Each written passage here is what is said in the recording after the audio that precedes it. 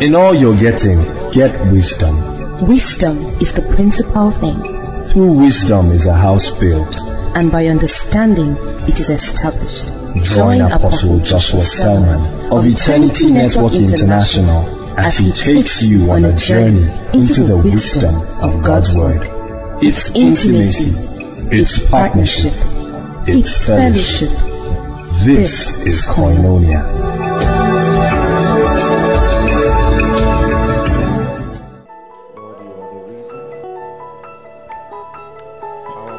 Powerful session of worship.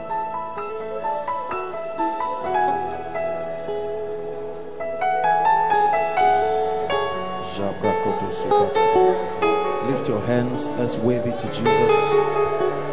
Thank him for his faithfulness. If the Lord had not been on my side, now may Israel say, Lord, we give you praise. You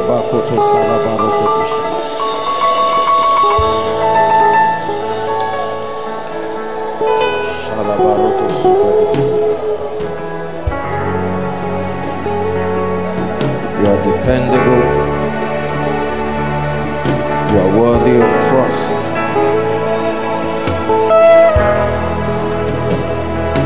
Casting crowns,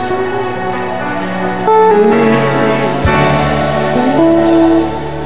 bowing down is what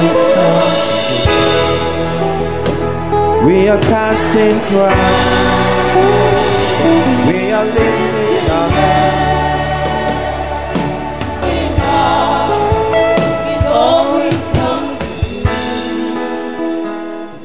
And we will rise. It's in your name, Adonai. You will reign on high. We will rise in your name, Adonai.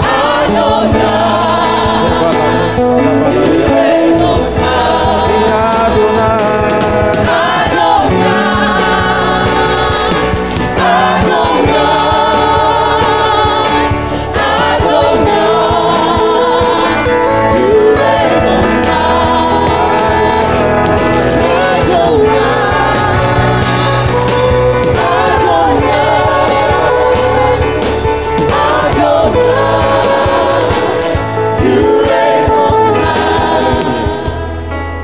Father, grant me understanding tonight. Please lift your voice and pray.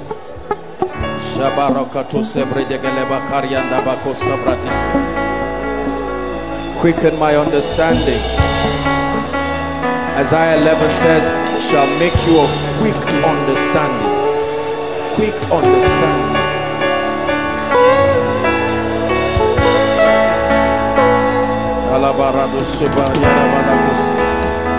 Make me of quick understanding.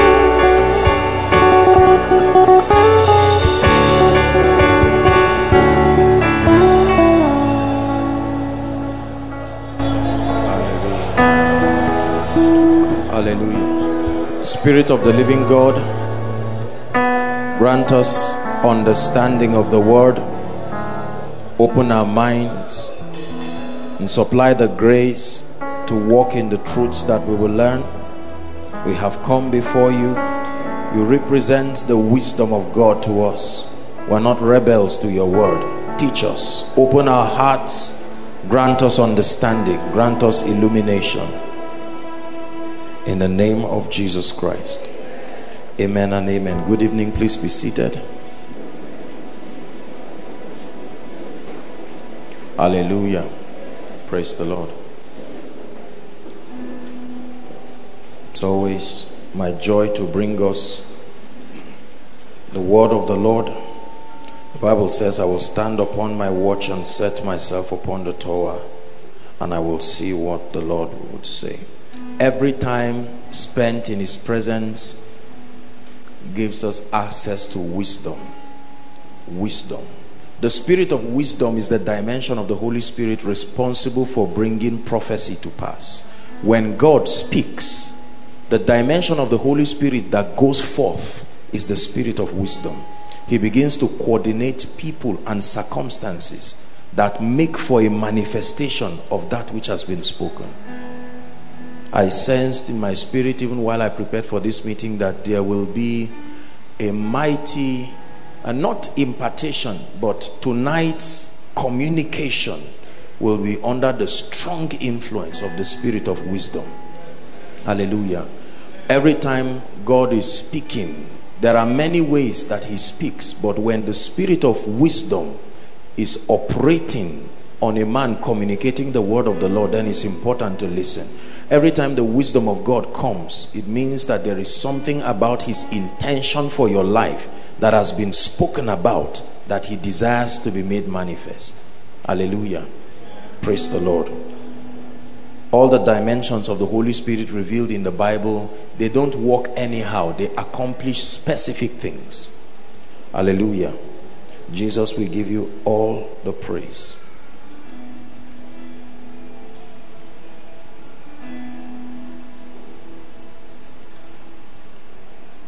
I want to appreciate our passion for the word.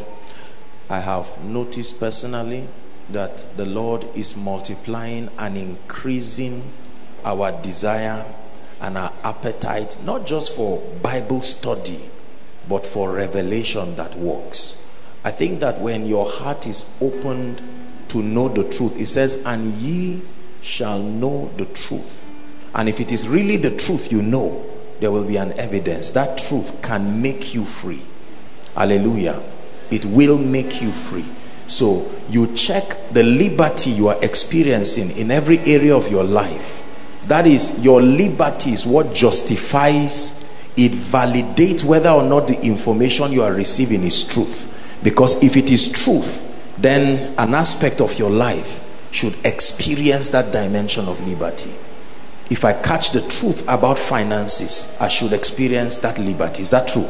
If I catch the truth over my victory in Christ, I should see it demonstrated by my ability to rise beyond the oppressions of darkness. If I catch the truth concerning my health, it should show. Is that true? If I catch the truth concerning whatever aspect of life. So all you need to do is to look at your life. The areas where you still remain a slave and in bondage is a picture of the dimension of truth that is yet to be real to you. And ye shall know, not have.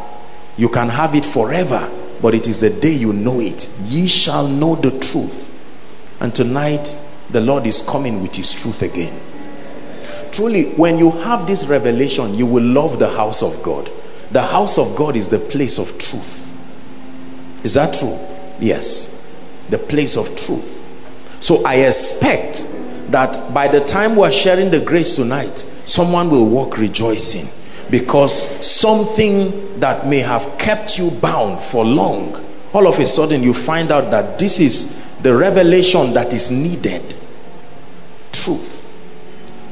So if you have been a faithful follower of God and his word for a long time, there should be some level of liberty in your life that is compelling enough to want someone to listen to what you are listening to. You can't claim you are around truth for an appreciable period of time and then every area of your life is helplessly in bondage. No, sir. That means you've been around the environment of truth, but you have not listened carefully or engaged diligently. We have learned that being around the truth does not bring transformation. It doesn't even bring liberty. The truth personified Jesus, the word himself. There were people who lived with him and ate with him, yet they did not change. Being around the vicinity of truth does not guarantee liberation. It doesn't guarantee transformation. Are we together now? Lord, help me to understand and receive the truth. Can you pray that one prayer? Help me understand.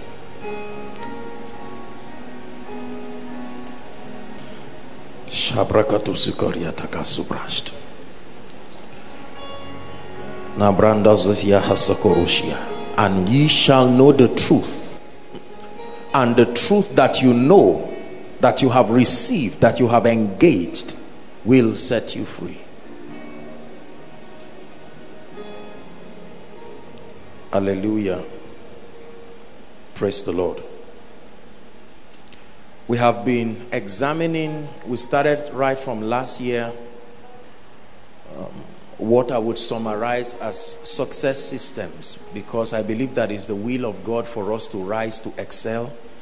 And the Lord has been opening us up to all the dimensions that are prerequisites for a life that becomes a validation of everything Jesus said in the Bible. It is my goal that we excel in every aspect of our life, not just in one area at the expense of another. Hallelujah. And the Lord helped us to share a lot of things, and I just feel stirred in my heart to still share tonight along the side of relationships, because I believe that our success in life is based on relationships. I have grown to appreciate the power of relationships. Hallelujah. I'll pick an aspect of it to share today, and then He will bless us, and then we'll also get into, we're in the season. February usually are seasons when ministries focus on aspects of relationship, not necessarily marriage and love, but then I think it's valid for all times. If you do not understand relationships, you will never prosper in life. You will never be victorious. It is true. It's a fact. In all your knowing, in all your understanding, no matter your business acumen, no matter your educational qualification, no matter your level of spirituality, if you do not understand God's system of relationships, then you stand a chance to being a failure and a frustrated personality. I've taught us here that the easiest way to succeed in life is through relationships. Your relationship is a stream of income.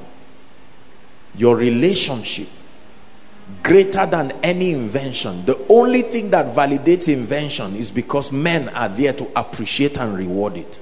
This is the world of men. You have to understand men.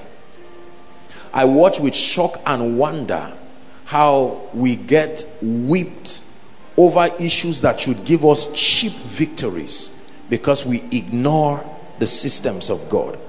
The easiest way to succeed in life is through relationships. I told us that relationships are currencies. They can purchase anything money can buy. There are 7 currencies we use to purchase realities in this realm. That's the lowest and the 7th of them is money, financial resources. There are many other currencies that are used. Integrity is currency. Godliness is currency. The anointing is currency. Relationship is currency. Anything money can buy, relationship can pay for it. Anything. The only thing that gives value money or money value is that there is a hand to collect it and reward you. One person can open 100 doors of opportunity for you.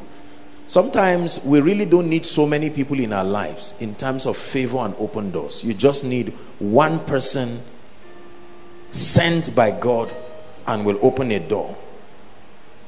I've taught us that who likes you can make all the difference in your success. God has trained us to understand that we do not ignore men and prosper. You exalt God above men, but you ignore men, every prophecy will remain barren in the realm of the spirit. Even God had to look for men to cooperate with him, and he still does till today. So who likes you can make a difference. A king loved a village girl and she became a queen. A king hated a queen and she lost her place. God so loved men and they became redeemed. It matters who likes you. Everything reproduces on the basis of relationship. Everything in life, your success, your failure, your spirituality, everything in life reproduces Adam, where art thou? I heard your voice, but I hid because I was naked. What relationship entered between us to make for that? Who told you? It didn't say what happened. Who told you?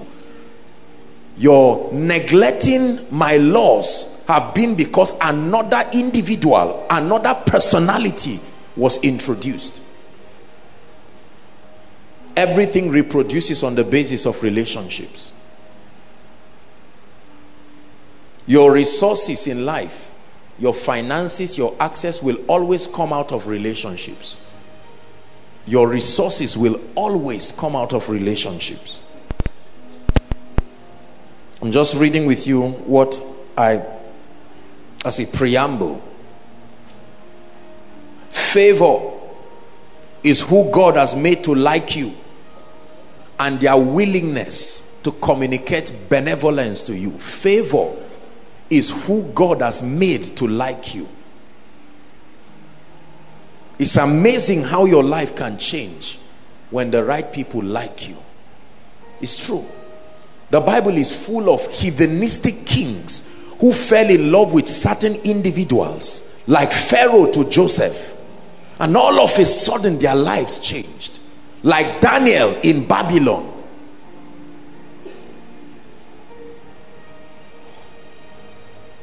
Two men had a similar dream, and for one person it meant the favor of the king. He was restored as the wine presser. For another person it was death, and they hung him, and the birds of the air ate him up. But I've taught us again that relationships don't maintain themselves. This is the most important part of my conversation. Relationships don't maintain themselves. The parties involved must commit to maintaining it.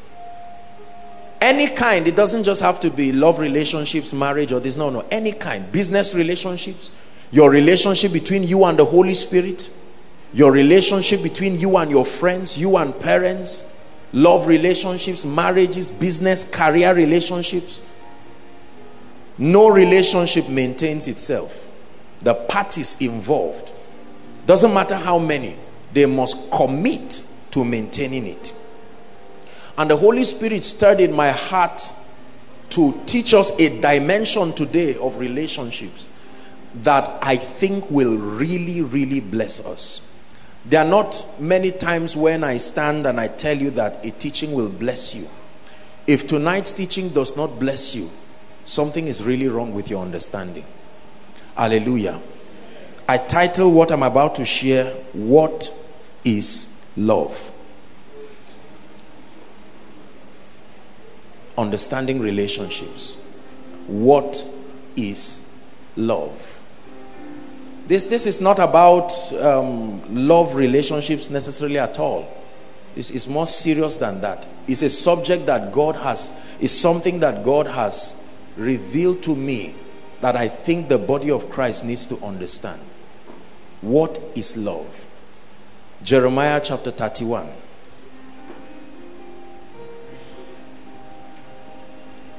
I love. Verse 3. I love your presence. I love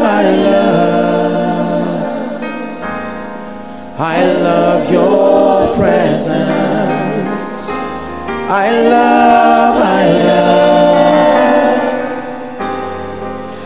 love you, Jesus.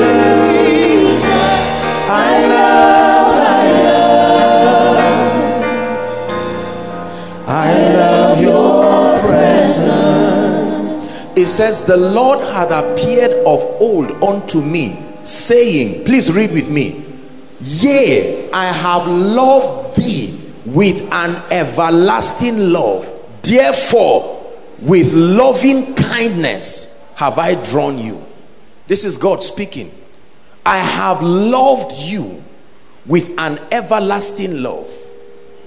The basis of my relating with you is love. It took my loving kindness to draw you to myself, to receive of my benevolence. Now it is this love that we want to consider.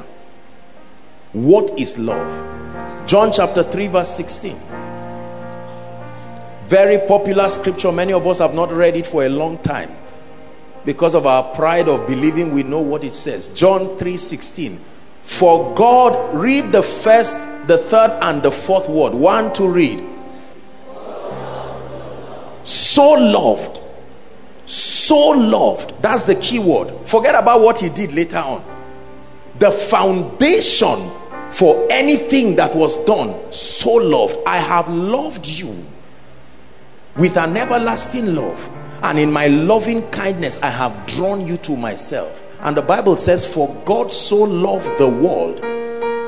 Whatever he did is a subject of another day. The most important thing, you can say he gave his only begotten son because he so loved the world.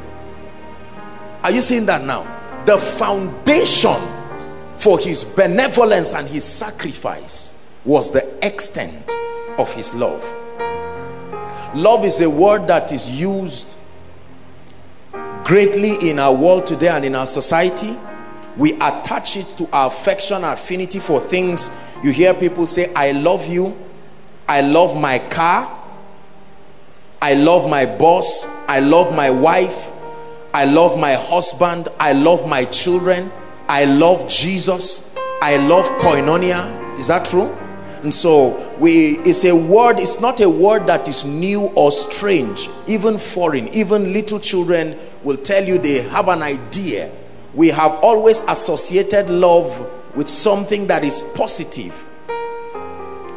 But I just want to help us, because knowing this will turn every aspect of our lives around. Not just relationships, finances, our walk with the Holy Spirit, and so on and so forth. It's a word that in many respects is carelessly used. Many people do not understand the gravity of what they are saying. I love you, or I love your shirt, I love this phone, I love this book, I love Jesus Christ, I love my wife, my husband, I love my father. And for many of us, and I think largely our society, societally speaking, we are victims of this. Every time we mention the word love, usually the scope of our understanding, please listen, the scope of our understanding is hinged around the emotions or attachment. We use the word love from a layman's perspective. Many people just use it to explain the goodness, the positive attachment, is that true, that they have towards a person or towards a thing. So for many people, the scope of love is just emotions, or a word we have invented to explain it, feelings. So when you feel good about a thing or a person, and you are asked to articulate what is happening to you, you say, I love that thing, I love this flower. Why? You say, because it is beautiful, the design made it pleasant to my eyes, and then I have a positive affinity towards it, and I call it love.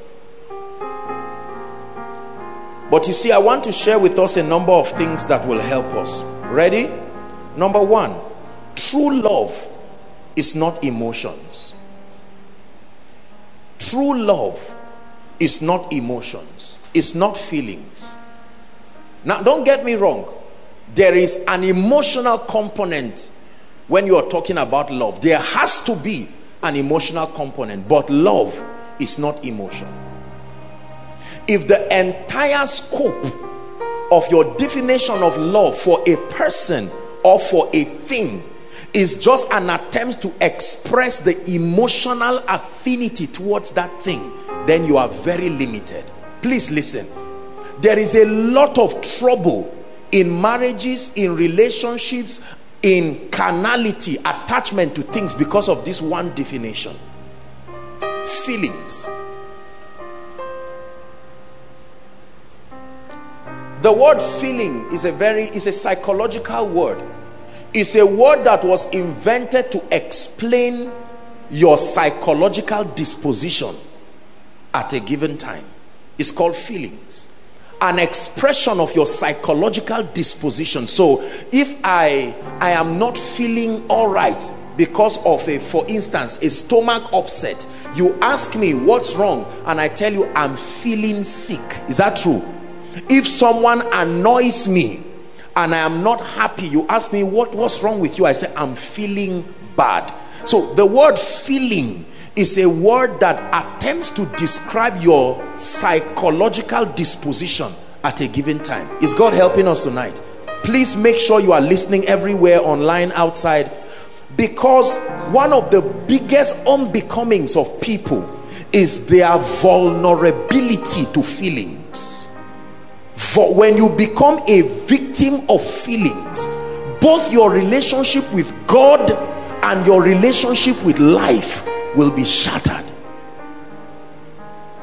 Because you see, feelings, listen, love is not a feeling. Love is not emotion.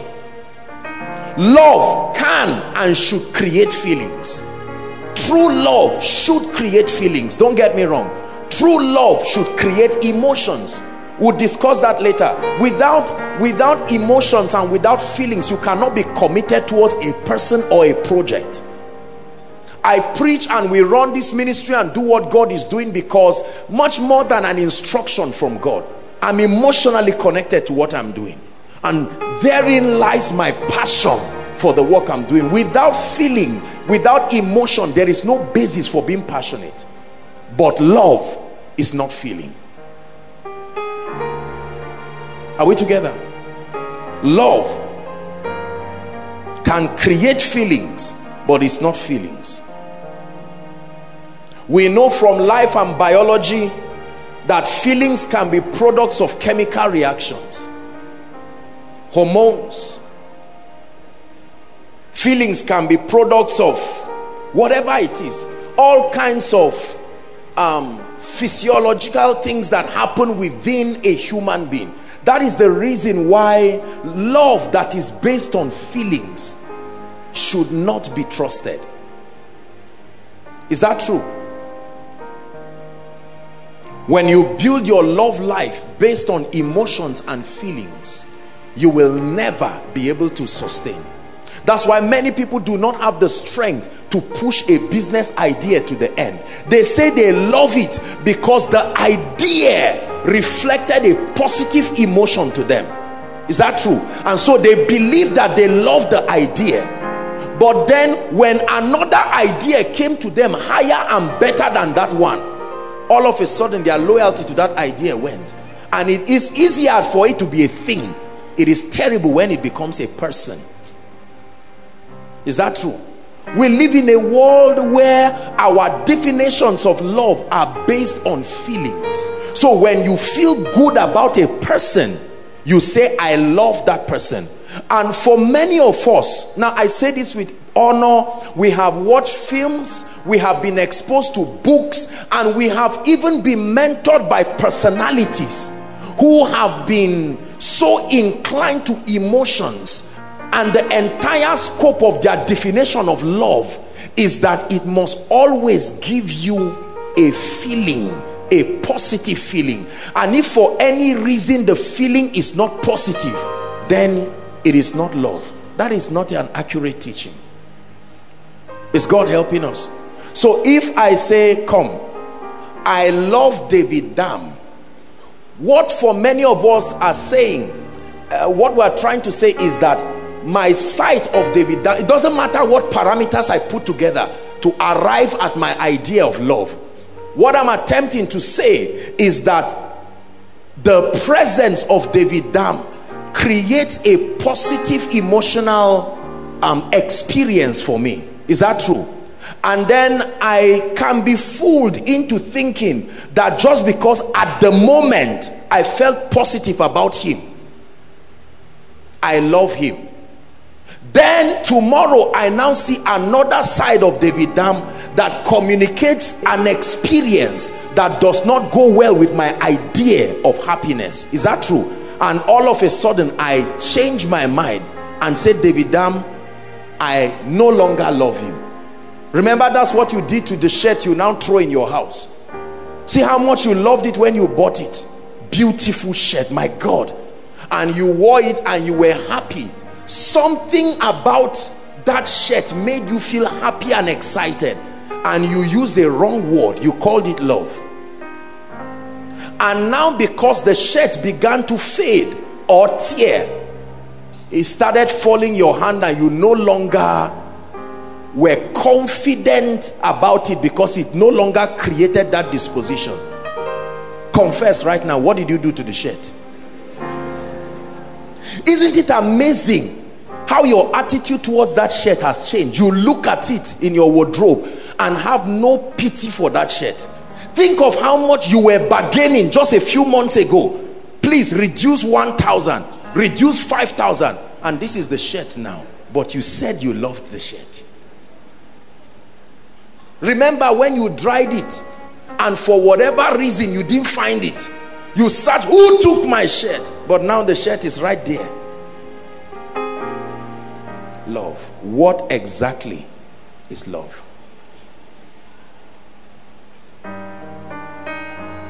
Feelings are always based, I wrote something here.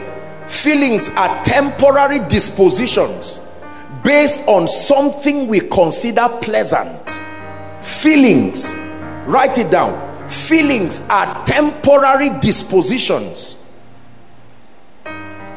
based on something we consider pleasant about someone or an object.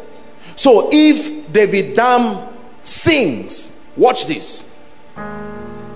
I give David Dam a mic and he has a beautiful voice. Now when he raises that voice, his flawlessness, his vocal discipline, his artistry, the ability to coordinate himself musically sounds pleasant to me. That gives me a basis for feeling right about David Dam. Is that correct? And now I may be tempted to call that feeling love. It remains love for as long as David Dam is singing. What if he's sleeping? What is the name of the experience? The difference between singing and snoring, they all make sounds. One is coordinated, one is not. So they are all coming out from the same person. That's the interesting thing. All coming out from the same personality. Now one is coordinated. Please understand what I'm teaching you. And then it is pleasant to you, and he becomes likable all of a sudden. You are drawn emotionally based on something. Now most of us may not admit that that's what is drawing us. Is that true? And then the person now snores, for instance, and then that experience does not go well with your disposition, and you begin to lose that fervor. Our world is in danger of losing it if we do not understand what love is. I foresee that if we do not know what love is, many marriages will break, many relationships will not even exist, many businesses will never grow to be big enough, many ministries, many leaders will not be able to rise because of this mistake of feelings. Building anything on just feelings and emotion is a guarantee for failure and frustration. Please hear what I'm saying. Building anything at all just based on feelings and emotion is a guarantee for failure and frustration. When you build a business on feeling, when you build a relationship on feeling, when you build marriage on feeling, when you build your walk with God on feeling, when you build your spiritual growth process on feeling, that's what makes a lot of believers start feeling bad. I used to feel the presence of God in a way. When I'm about to climb the stage, I feel that thing. When I feel it, I know God is there. And right now I'm about to pray for sick people and I don't seem to feel it, and they believe God is not there with me, because we have been trained. We don't ignore feelings, but feeling is not love. Feeling has brought a lot of people into trouble. There are marriages that are in trouble today because of the mistake of feeling. Listen carefully. There are relationships today that are in shambles because of feeling. There are businesses, there are careers, there are people today who are in geographic regions that they should never be. Ask them what happened. They say, I felt so. There are people who should never be close to certain personalities. There are people who should never be involved in certain businesses. It's like an emotional rampage. Feelings, they drive us up and down, and so we begin to vacillate based on whatever disposition we have at the moment. When a revelation sounds good to you, this is wonderful, and then you love the revelation, so you say. Then the day you understand the gravity of that revelation and it does not go well with you, you throw it away. Love is not feelings.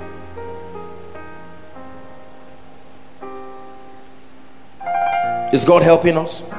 There are many things in life that have capacity. Please look up. There are many things in life that have capacity of creating positive emotional experiences for us.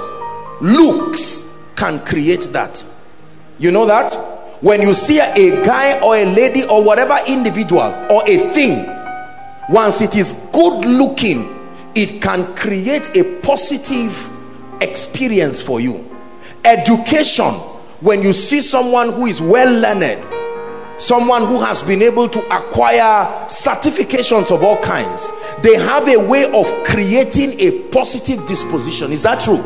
Appearance, when you see someone looking sharp and looking nice, beautiful and handsome. When I stepped in and I saw our worship team, they were all looking gorgeous, wonderful people. Right from outside, I saw our ushers too. They were looking beautiful. I had a positive disposition towards them. Are you following me now? Orientation, when you see someone who is exposed, vast, intelligent, he has a great command of his intellect, well-developed understanding about several aspects of life, and the person has an opportunity to articulate his understanding before you, naturally you will be drawn towards the person. There are other things like wealth, finances. Finances have the capability of creating pleasant experiences. Why? Because they are able to be exchanged for a solution you desire. You can exchange money for a solution that you desire. Could be medically, could be spiritually. You can use money to buy a Bible. You can use money to move from being a tenant to a landlord. It can give you a lot of options. Godliness and spirituality. When you find out that someone has a very high level of understanding with God, that disposition can cause pleasantness. But none of those things in themselves equate to love. Is God helping us? Because you see, many of our marriages, many of our relationships, many of our businesses are hinged on physical things that were pointed out and used as references to mean what we call today love. So when you meet the gentleman and say, why do you love this lady? He says, because she's beautiful, or because she has character, or because she did whatever it is. Why do you love this gentleman? He says he's responsible, he loves God, doesn't run around, he's well cultured, and he's visionary. Those things look very sincere, and they are, but that's not love. Are we together? Why do you love this intelligent entrepreneur? Oh, this guy is very sharp, his business acumen is sound, the result he has to show for it. Why do you love this course you are studying? I love it because I was told there is an opportunity there. I love it because my father tried to study it and it didn't work. Now you think that those things mean love. They are positive, don't get me wrong, but they are wrong foundations for love. Because if your foundation is based on those things, there will be serious trouble. How many of you have seen an old man and an old woman? Maybe the old woman, maybe 65 to 70 years, and her old husband is wrinkled, sitting on a wheelchair. and you see them hold their hands and say, we love ourselves. Talk to me, intelligent people. We feel emotionally drawn to ourselves. Is that what you believe they are saying? It couldn't be. We make a fool of ourselves because of the impulsive nature of our lives, which has been a derivative of our idea about love. That every time I have a positive disposition towards a thing or a person, then I love the thing or the person. And whenever that positive feeling is not there, we now say, I do not love the person. That's not God's idea. That's not the definition of love. Hallelujah. The Bible says those that God loves, he chastises. How do you equate chastening with love?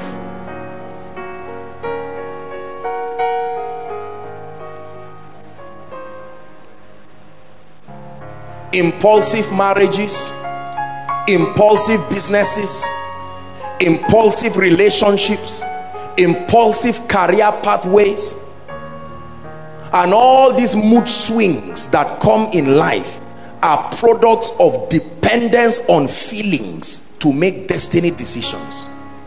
There are people, I remember talking to a lady or was it a gentleman one day, and he came and met me. He said, I want to read a course. I said, why? He said, because I like the name.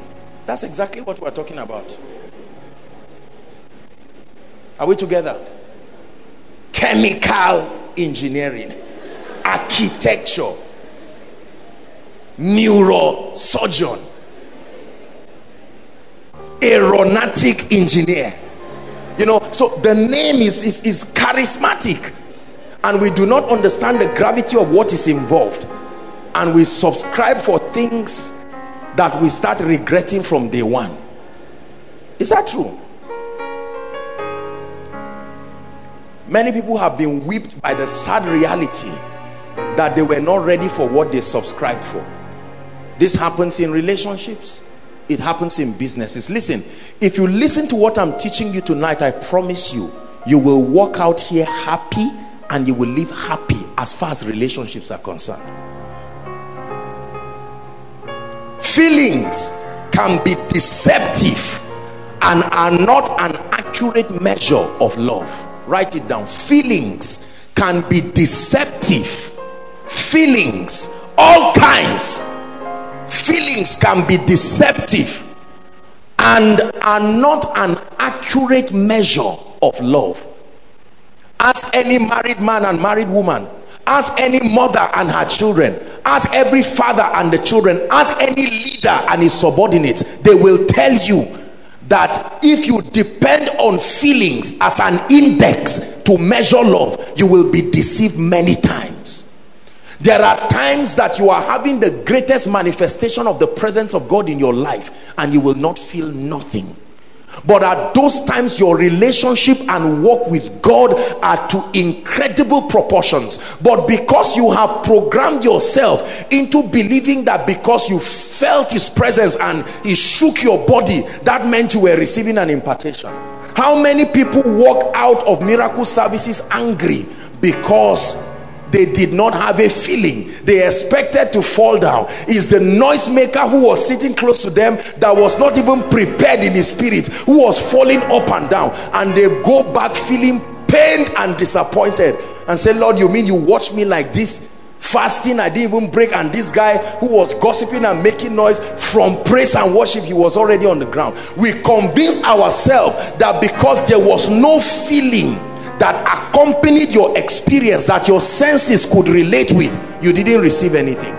It's the reason why many people don't get filled with the Holy Spirit, because they are waiting for feelings.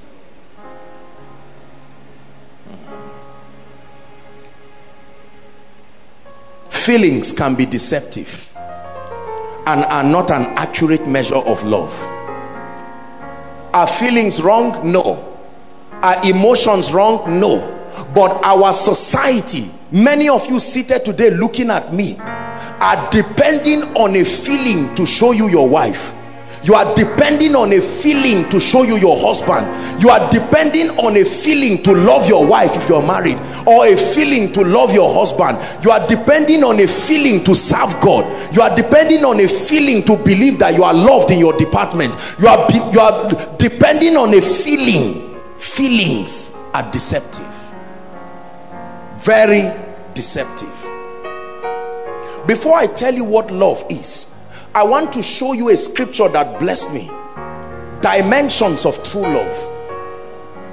Let's discuss that. Ephesians chapter 3, please, from verse 17 and 18. It's amazing how Paul gives us his exegesis on the subject of love. Very strange communication that came from Paul. And let's see what he's saying. Paul said that Christ may dwell in your hearts by faith. Look at me, listen. That ye being rooted and grounded in love. Now Paul is confusing us here. Paul is giving us an idea. You know, he's using agricultural terminologies. But this is not where I'm going. Verse 18, it says, may be able to comprehend with all the saints. Read on with me. What is the number one? The breadth. Number two, the length. Number three, the depth. Number four, the height. So love has these dimensions. There is breadth, there is length, there is depth, there is height. Have you experienced these dimensions in your definition of what you call love? If I ask you what is the breadth of love and when should it be used, because it's in the Bible. If I ask you what is the length of love and when should it be used, because all these dimensions have their relevance. Remember, he's teaching us to grow in the fullness of God who is love, and he's fragmenting this dimensionally, and he's saying that love has breadth and length and depth and height. Which one of the four do you know? When you say love, which of them do you refer to? My brother, when you say I love that lady, which of these? Is it the breadth, the length, the depth? When you say I love Jesus, which of them? Because Paul is saying if that thing you are doing or know is love, it must have breadth. Listen carefully. It must have length. It must have depth. Thank you, media. It must have height. Believers, lovers, remember we love God and love ourselves. What is the name of what we have been doing with respect to this? I love you. I love my car. And Paul says that thing you are talking, there are dimensions. The first dimension, write it down. I want to give you the 4 dimensions. The Lord revealed this to me and it changed my life. It really did. If these 4 dimensions are not captured in your idea of love, then never talk about it. These 4 dimensions I'm about to describe for you, if they are not captured, all 4 must be captured for it to be called love. 3/4 in this equation is still F. It must be 4/4 to be called God's idea. The dimensions of love. Ready? Number 1, passion. The first dimension of love is passion. There is no love if it cannot be expressed in passion. That's why I told you that there is a place for feelings. It's only that feelings is not the entire scope. Please follow me.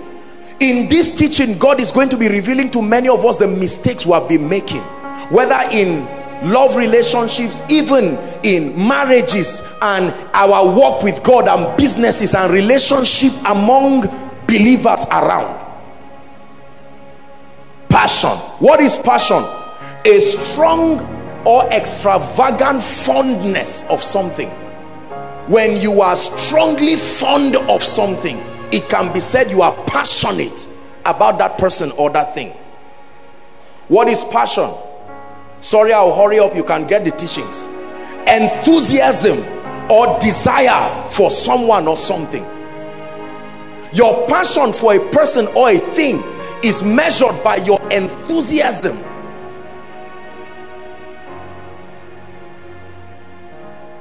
Your desire for something. You cannot say you love a person or you love a thing and intrinsically there is no desire. Passion is called intense enthusiasm, compelling desire. Even admiration qualifies to be called passion.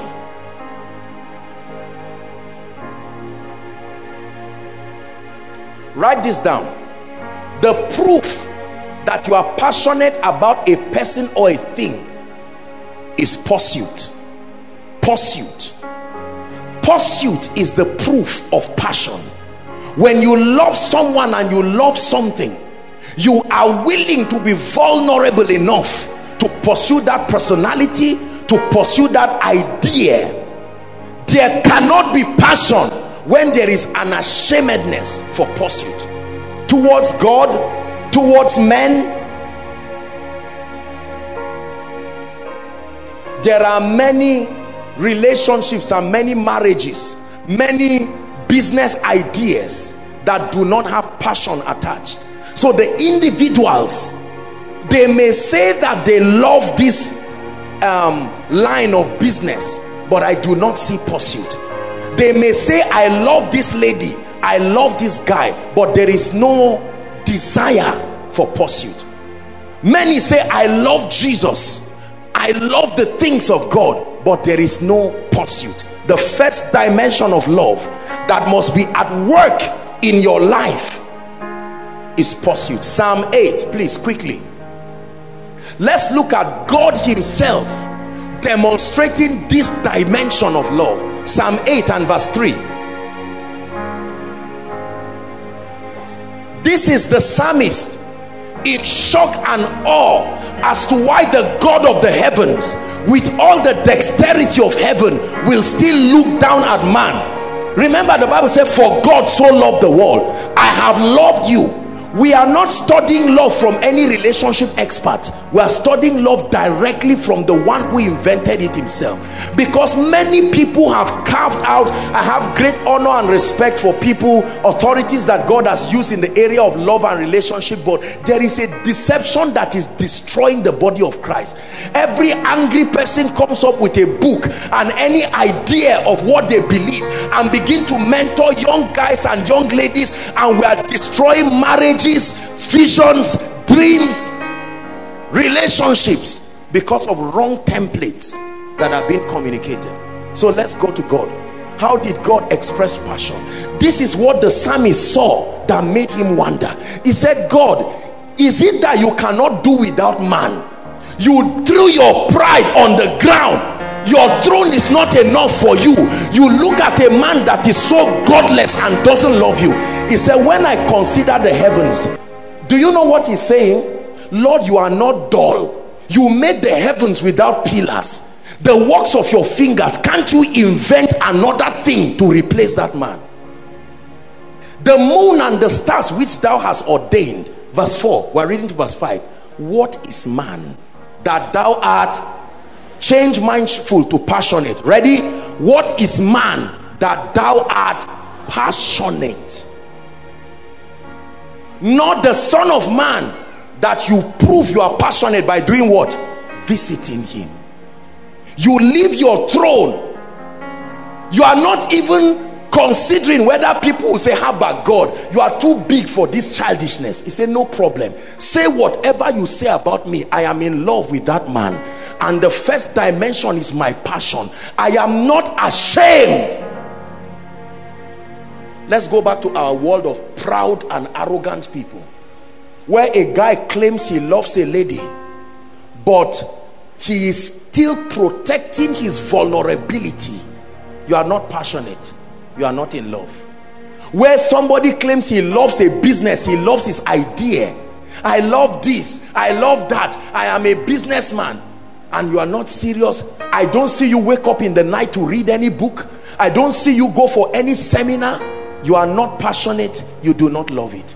The first dimension of love is measured by your passion, and your passion measured by your willingness to pursue without being embarrassed. Anything that shame will not let you pursue, don't even start. Shame and love doesn't go hand in hand. No matter who you are, in the world of God's idea of love, you must be willing to throw shame down to pursue a person, an idea, or pursue God. When we were sitting here and the worship team were praising, I saw a Jimmy got up and he was dancing unashamedly. It's a proof of passion. Is that true? Listen, be careful. Whenever someone says he loves you or she loves you, or you think you love someone, before you make a shipwreck of your life because of ignorance, ask yourself, question number one, am I willing to be vulnerable enough to pursue?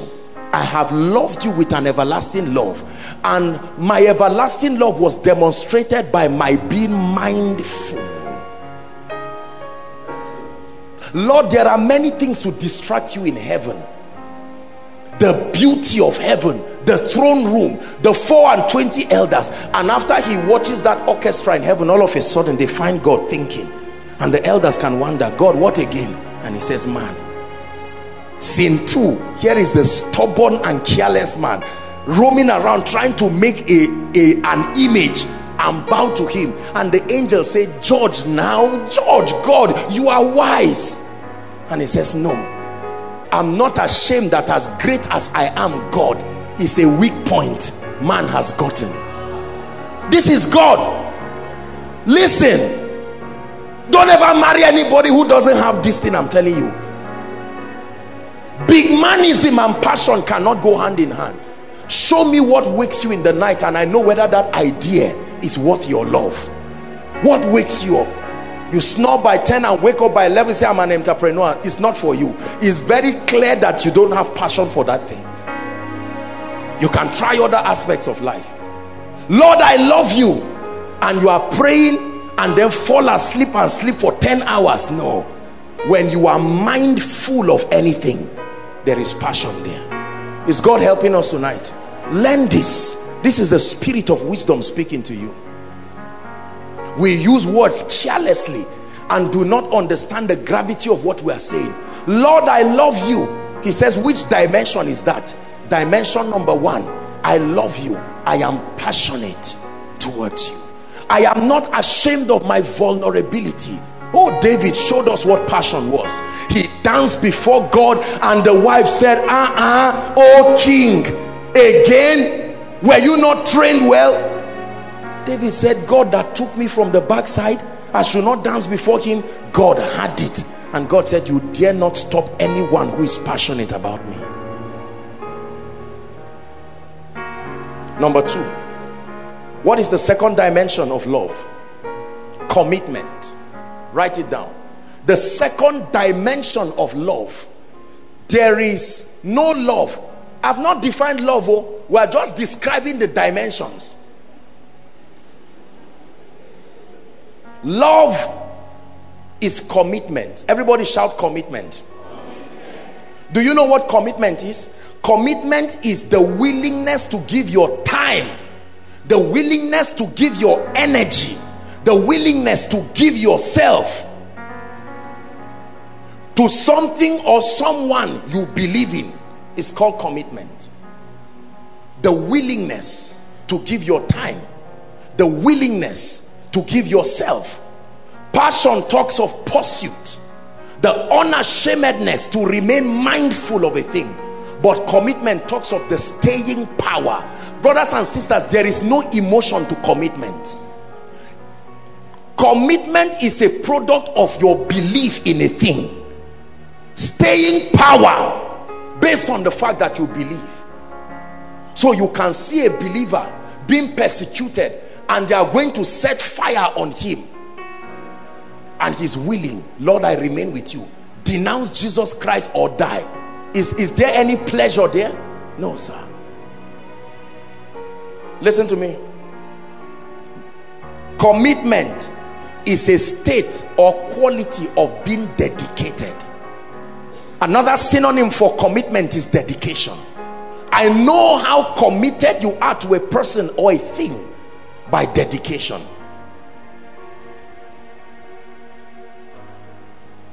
I wrote a definition that when I finished writing it, I just leaned my head and I took a deep breath and I said, God, this is serious. Hear this.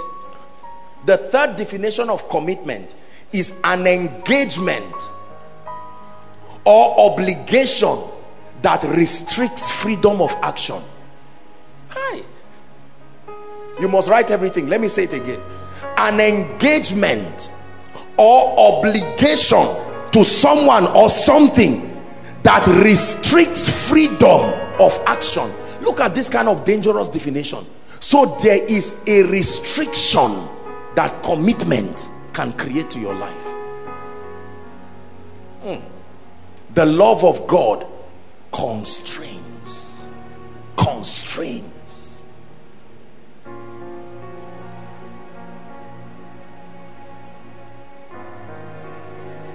There are actions that are restricted because of commitment.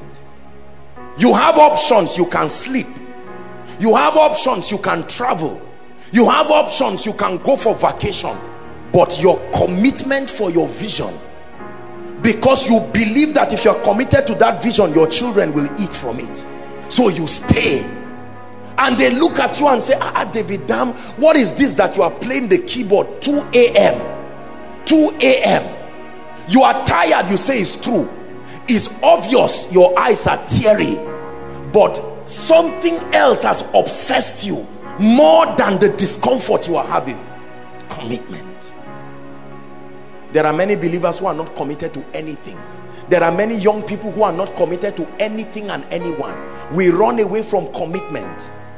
I'm a member of Koinonia, but I don't want to join any workforce. That's how I am. Do you know why? Because the restriction that commitment brings is what we are afraid of. Restriction. Is God blessing us? Number 3, let's hurry up. The third dimension to love. When we get to the fourth dimension, you give us that scripture again in Ephesians.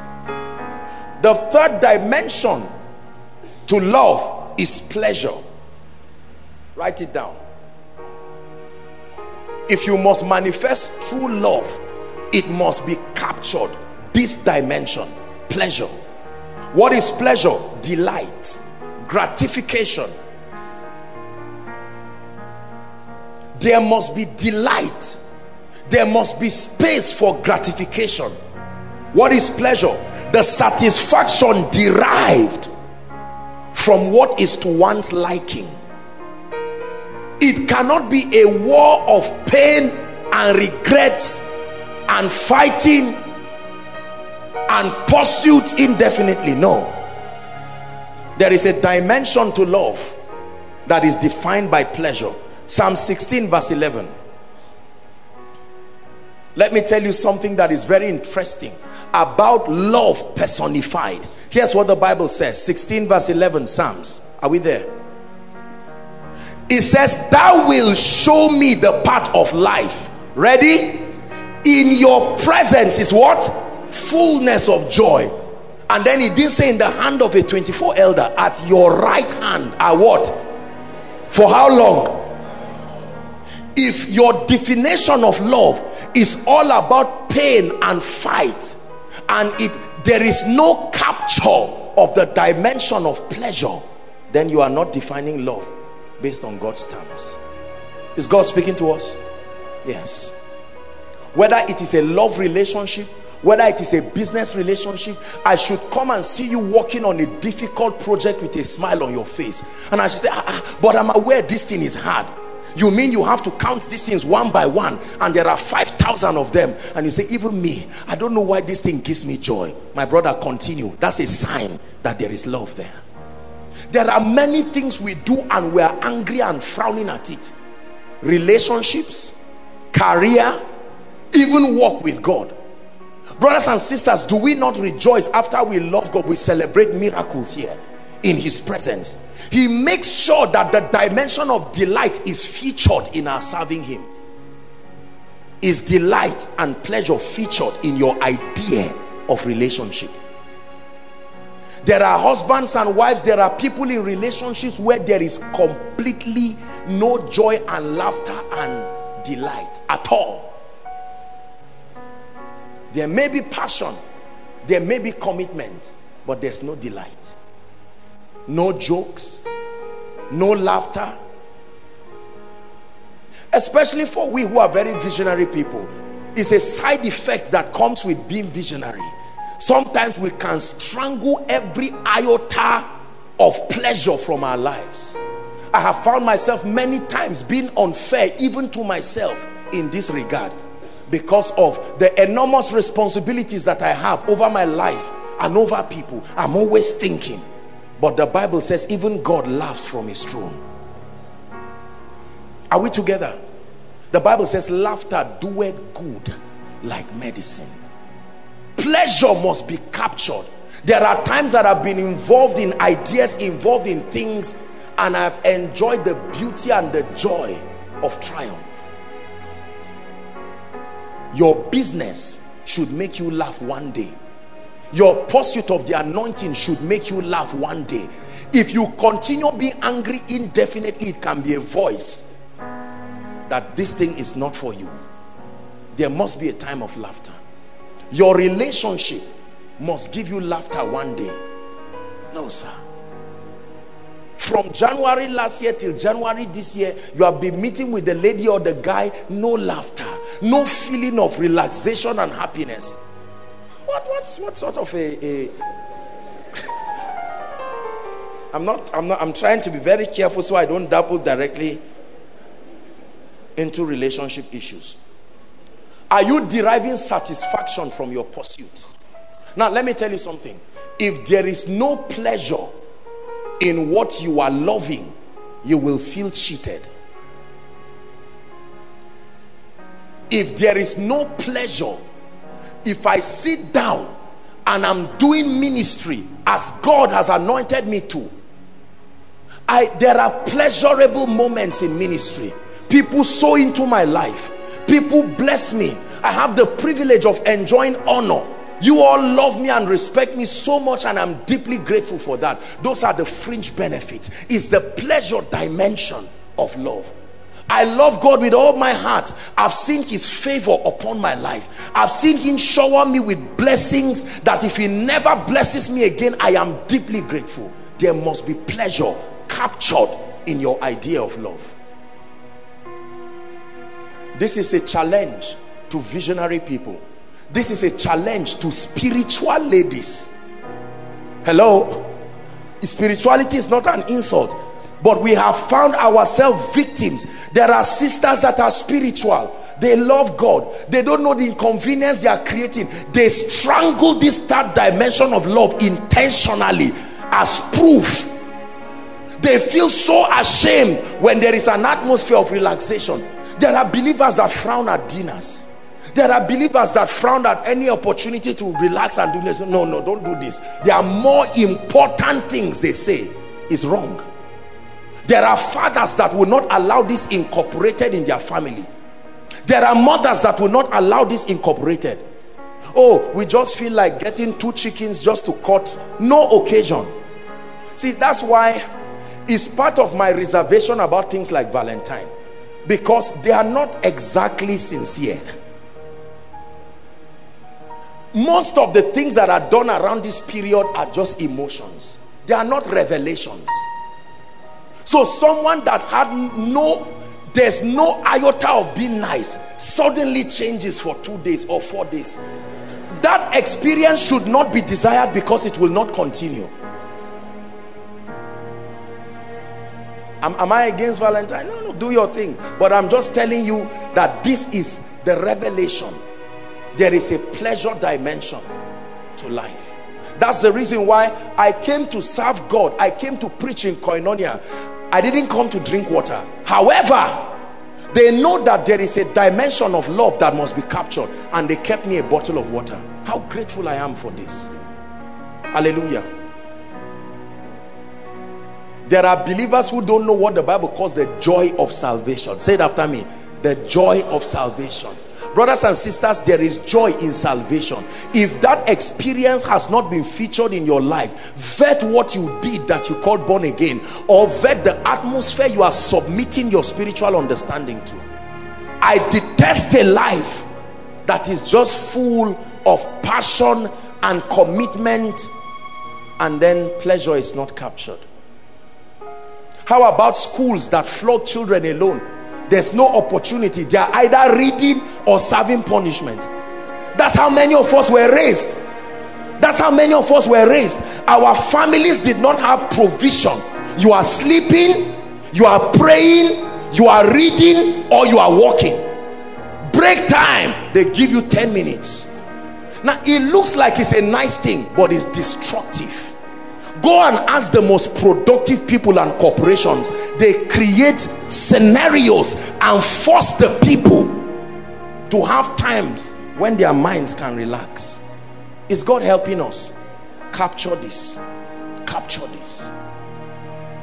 They met Jesus with little children, as visionary as he is, and then the serious disciples say, Abba, Jesus, you are soon to die. Remember all of this. And Jesus said, please carry let the little children come to me, and do not forbid them for such.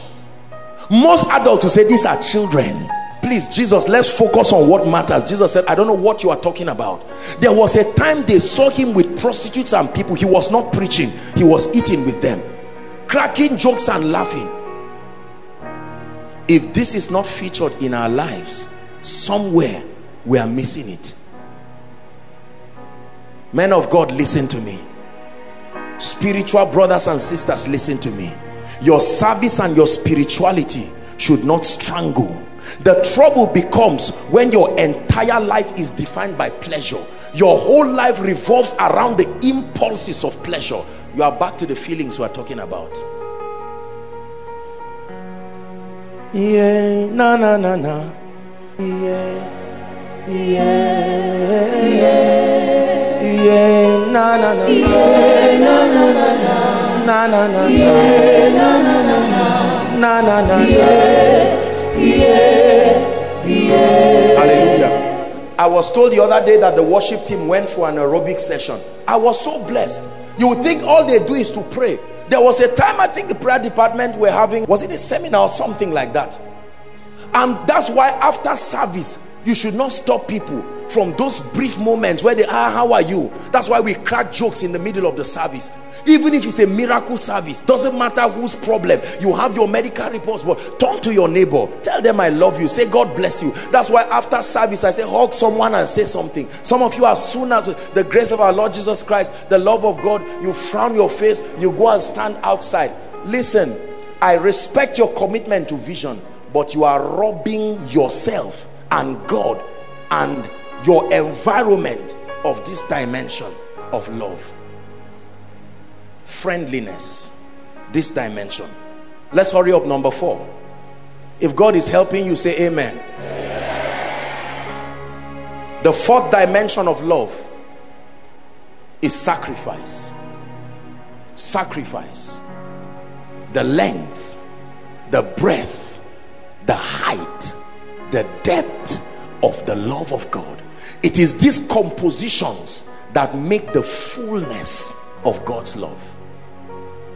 What is sacrifice? Giving up something you consider valuable for the sake of someone or a better cause. Giving up something you consider valuable for the sake of someone or a better cause. Giving up something you consider valuable for the sake of someone or a better cause. You must give up something if you want to fulfill the last dimension of love. Sacrifice talks of constraint. Sacrifice talks of inconvenience. Very uncomfortably, sometimes sacrifice talks of pain. A language our generation does not know again. Pain. Constraint. The inconveniences that if need be, you may have to go through because of someone or a cause that you consider to be nobler. Please look up. I have mentioned 4 parameters. Ready? What's number 1? Passion. What's number 2? Commitment. What's number 3? Pleasure. What's number 4? Sacrifice. Sacrifice. Is sacrifice featured in your idea of love? Love for your vision, love for your assignment. Brothers and sisters, we are all happy right now enjoying what God is doing here. But how many of you know that since as early as maybe sometimes 7 in the morning, work is already going on in CGC here? Prayer department members came by 4 o'clock praying for at least 1 hour for this meeting. The worship team here, several people, you came and found seats arranged already. You came and found the seats clean. Sometimes during the rainy season, you see the pain. As soon as you share the grace, you are going to hug one another and go back. Every week, I leave this place past 12 the next day, past 12, because I have to spend an extra 1 or 2 hours standing. The moment I come for koinonia, I sit down only for a few minutes. Once I get up standing, it is until I leave. While you are sitting, I'm standing. Sometimes during the workers retreat, I am standing from at about 9, sometimes till evening or night. And afterwards, I may still have to counsel people and go back. Show me your sacrifice as a proof of love.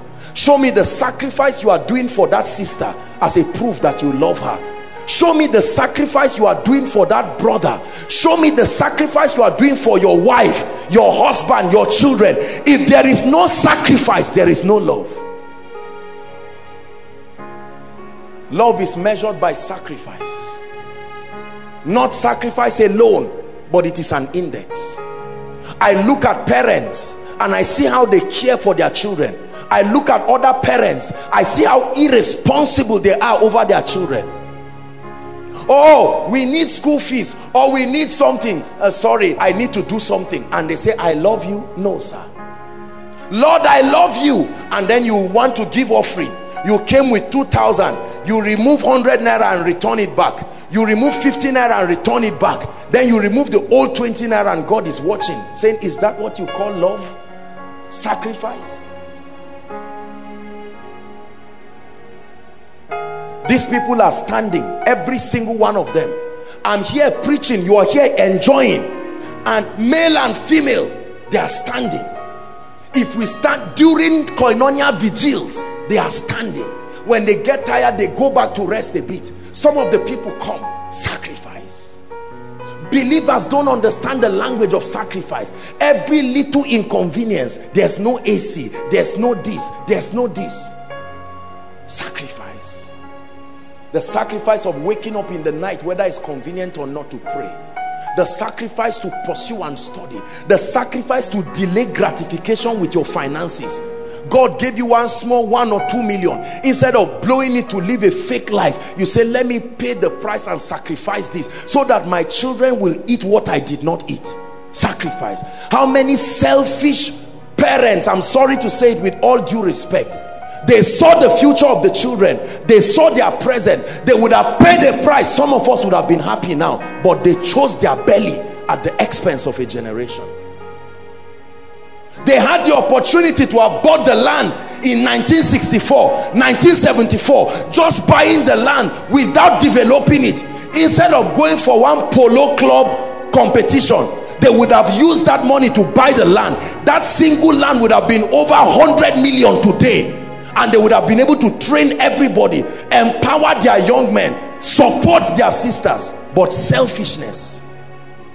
And they look at you and say, children, I love you. No wonder the resentment rises in many young people for their parents. There is no sacrifice. You hardly will hate someone or a thing that sacrifices. How many leaders claim they love their people? How many pastors claim they love their members? There is no index to measure sacrifice. Everything that is an inconvenience goes to the members. The convenience comes to the pastor. No, sir.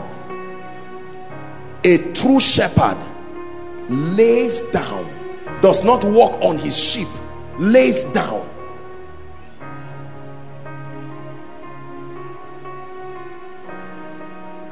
What are you laying down for your wife? What are you laying down for your husband? What are you laying down for that, come darling, for that lady you want to get married to? What are you laying down for the guy you want to get married to? His birthday is coming. Oh, let me put something small. You call him, hello sir, your birthday is coming, can you give me the money to cook for you? Is that sacrifice? Is that sacrifice?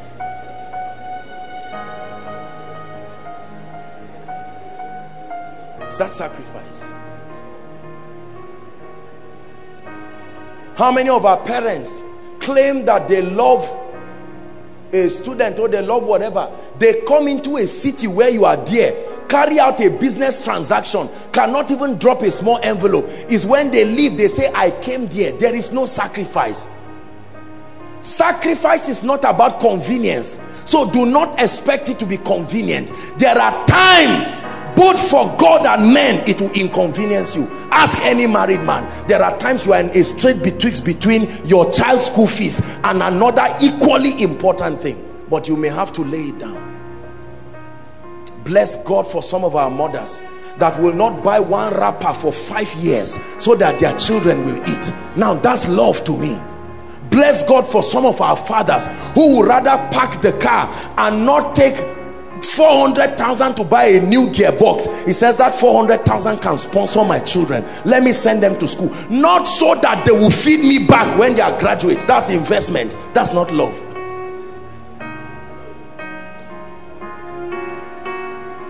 Are we together? Our generation does not understand the language of sacrifice. Sister, let me tell you, you are not a good wife if you don't understand sacrifice. Unfortunately, you know I love our sisters, but there is a deception that is looming across the horizon where many ladies believe everything about relationship is all about their pleasure and enjoyment. Anything that has to do with a little sacrifice, they frown and revolt and rebel. No. How about brothers who think because you are a celebrity figure, because you are this, you are a graduate, you are working in an oil and gas company, and all these things are happening, you want the lady to worship you forever because you are this? Somebody is lying to somebody somewhere. Sacrifice. Sacrifice. How many businessmen cannot make sacrifice for their future? How many young men? I look at some, not necessarily here, I look around and I see young people that I know don't have anything much. I see what they are wearing. I watch their shoes. Even a millionaire is not wearing that kind of shoe. And I ask them, what do you have in saving? Nothing. And that person wants to marry, and that person is looking at a lady he loves or a guy that he loves. How many ladies carry their future and use it to make themselves beautiful today? No sacrifice. People are poor not just because the devil is powerful. This sacrifice is what we lack in our generation. Hallelujah. You are considering a relationship, or you are considering marriage, or you are married, please don't go into it. It's not a sin. Be ready for sacrifice first. There are men who will come back with salary and ask their wives, my wife, can you give this person 20,000, whereas you have your own 1 million? Let's tell ourselves the truth. And it starts from relationship. Sacrifice. These 4 dimensions are the dimensions that spell love. Give us Ephesians chapter 3 again. Ephesians chapter 3. Let's hurry up. Verse 18. That you will be able to comprehend with all the saints, and that includes the family of Koinonia, what is the passion and the commitment and the pleasure and the sacrifice dimensions that are involved. The Bible calls these dimensions the fullness of the love of God. I want you to look at this carefully. Which dimension? So when you say, brother, I love you, or sister, I love you, or destiny, I love you, or Jesus, I love you. My question again is, which one of them? All of them? Jesus,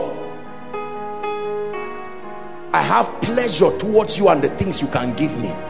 He says, wonderful. How about sacrifice for me? How about commitment for me? No, I don't have those ones.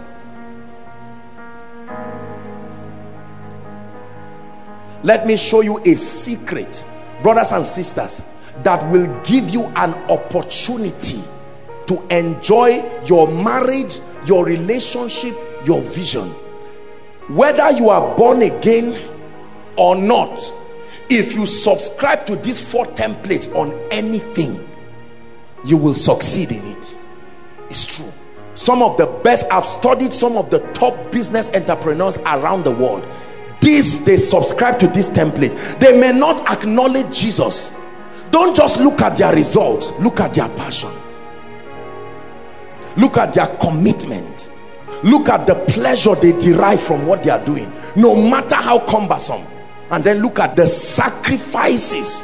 I studied one particular businessman, and when I saw what that guy went through, I said, compared to what he went through, I still think that the world still should reward him. His name is Nikola Tesla. Tesla is one of the geniuses. Had about 700 patents to his honor. He lived a secluded life of sacrifice, created the inventions today that we accredit to different people. It was the product of the pain of that man. Didn't get married in his life, didn't do a lot of things, began to research he was light years ahead of humanity, and he died living his blessing, sacrifice. I watch Miles Monroe's videos, great mentor in life and in death. I see how that man cheated death. He's long gone, but his wisdom still guides us. There is illumination, the touch from his experiences guide us towards a great destiny. What are you willing to lay down for the anointing you claim you want? What are you willing to lay down for the kind of lady you are praying for? What are you willing to lay down, sister, for the kind of husband you are praying for? It is free, but it's not cheap. You must be willing to lay down something. Lord, I want a visionary guy. I want somebody who loves God. God says they are all available. Let me see what you are willing to lay down. Can you lay down the time, the ego, the inconvenience? Will you be able to submit to such a man with gladness, as one who is worthy of your honor for his paradigm? Oh Lord, I have my own ego, I don't want to be cheap. And God says, all right, go and find men who are like you. But if it's my son you want, you must be serious. Oh Lord, I want this lady, beautiful, gorgeous, whatever parameters you use, and God says they are available. But gentlemen, let me see what you are willing to lay down. A lady who is that virtuous deserves a responsible man. A lady who is that virtuous, God will tell you, deserves a blessed man. If you consider that lady to be priceless enough, then you must rise to the occasion. We have this pride in our world that all fingers are equal. It's a lie. That includes human beings. Sister, there are some kinds of brothers God will never give you the way you are. It's not a bad talk, it is true. God is not a fool. He gave unto one 5 talents, 2. This is God, who is not unjust. God is not unjust, but he gives one 5 talents. I talk to brothers, and sometimes when I hear brothers, I ask them question, what kind of sister do you want? When they describe that lady, I look at the brother and I know he's joking. I already know his prayer will not be answered, because God is not a fool. If you want the level of qualitative sister you are making for you, because God will not yoke people unequally. No, sir. Lord, I want a ministry like Benny Hinn. And God says, really? Are you willing to do what Benny Hinn is doing? That for 2 weeks he can close himself and nobody will see him. At the beginning of a new year, the first 7 days, nobody sees him. Drive fast, he's alone with God, accessing power. Don't let the suit deceive you.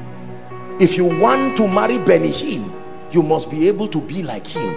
Otherwise, you'll be unequally yoked. You will carry pleasure into the relationship. And Benny Hinn will say, you love that. Benny Hinn came from this secret place. It's amazing how people revolt when they see the demands for their desires. I want prosperity. Oh God, I want to be blessed. I'm a millionaire in Jesus' name. And God says, no problem. Millionaires from me must be able to say yes sir to every instruction I give. Agreed? Yes. Give the only 1 million in your account. I said, God, I don't understand. He said, you had me. You want me to bless you. You want me to talk to someone else who is like you to send 10 million to your account. Prove to me you are worthy to be my treasurer by answering me every time I speak to you. You would think is the kind of Abraham's test that God will say, stop till your internet transfer does send is gone, and then your balance is 1 naira or 5 naira, and you would think God will talk to the person to send it back. It's gone. And brothers and sisters, 2 months after that giving, you feel like dying, and you say, Lord, but I'm not lazy. It took me 3 years to save this 1 million, and the heavens become silent. You think God is not watching, he's looking. One day, this God, one day you are sitting somewhere that is not your business, and someone will come and say there is a contract somewhere. Do you have a company? Yes, I have, but we are not. What do you do? I sell clothes. Leave clothes. Shall they come? And he gives you something, and all of a sudden millions enter your account, and people say it's not fair. Say, go and ask him what is not fair about it. Don't be angry when you see God lifting people. Find out what they are doing. The blood that drips from their altar is what attracts the attention of heaven. When you see a man of God, sometimes you people just hear me talk, oh, the power of God is this, and people are shouting. It's not magical. My brother, find out what my secret place is. Don't claim. I say it is grace, but we are not stupid.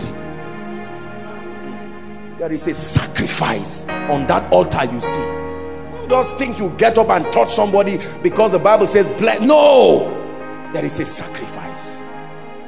We honor Jesus among other reasons because he hung on that cross. Brothers and sisters, I hope you know there was no covering around him. It's just films that put it because children will be watching too. That 33-year-old man was hung naked on the cross. His only covering was blood. He would have stopped it, but he said, this is the price for that throne, so don't you dare insult that throne. That's why every demon must answer when you invoke the power in that throne. You don't know what he went through.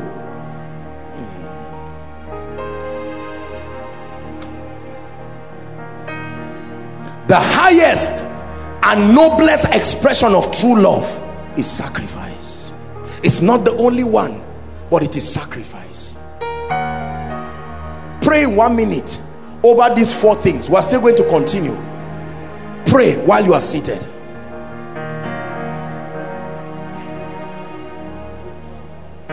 Please pray. Kaunang Allah Shine abani saborai, Shine abani salama, Shine awan kesuchata. Kaunar Allah, Shine abani saborai, Shine abani salama.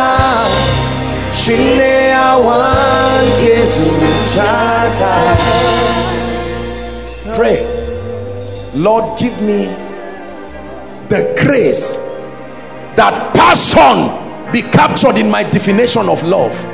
Let me be passionate about something. Let me be passionate about my wife. Let me be passionate about my husband. Let's be sincere and tell ourselves the truth. Are you passionate about the business? Are you passionate about God? Are you committed to the sister? Are you committed to the brother? Or you just want to marry? You want to exit bachelorhood, you want to exit spinsterhood, and you are so selfish that you are not looking to see that you are actually capturing these dimensions. How about pleasure? Pleasure. Your life must produce pleasure to your spouse. Your life must produce pleasure to your parents, to your leaders, to your office, to your company. You can't just be taking. Your life must produce pleasure to God. Yes, all men are not perfect, but your life must produce pleasure to God.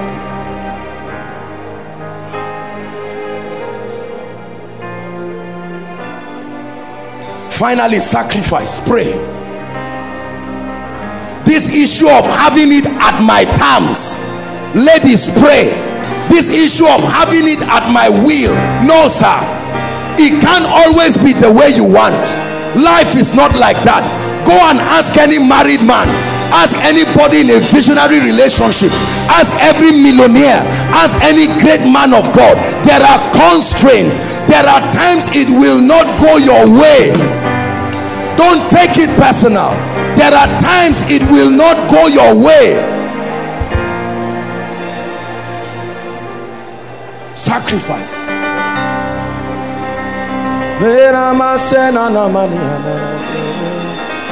Sacrifice. Hallelujah. Sit down.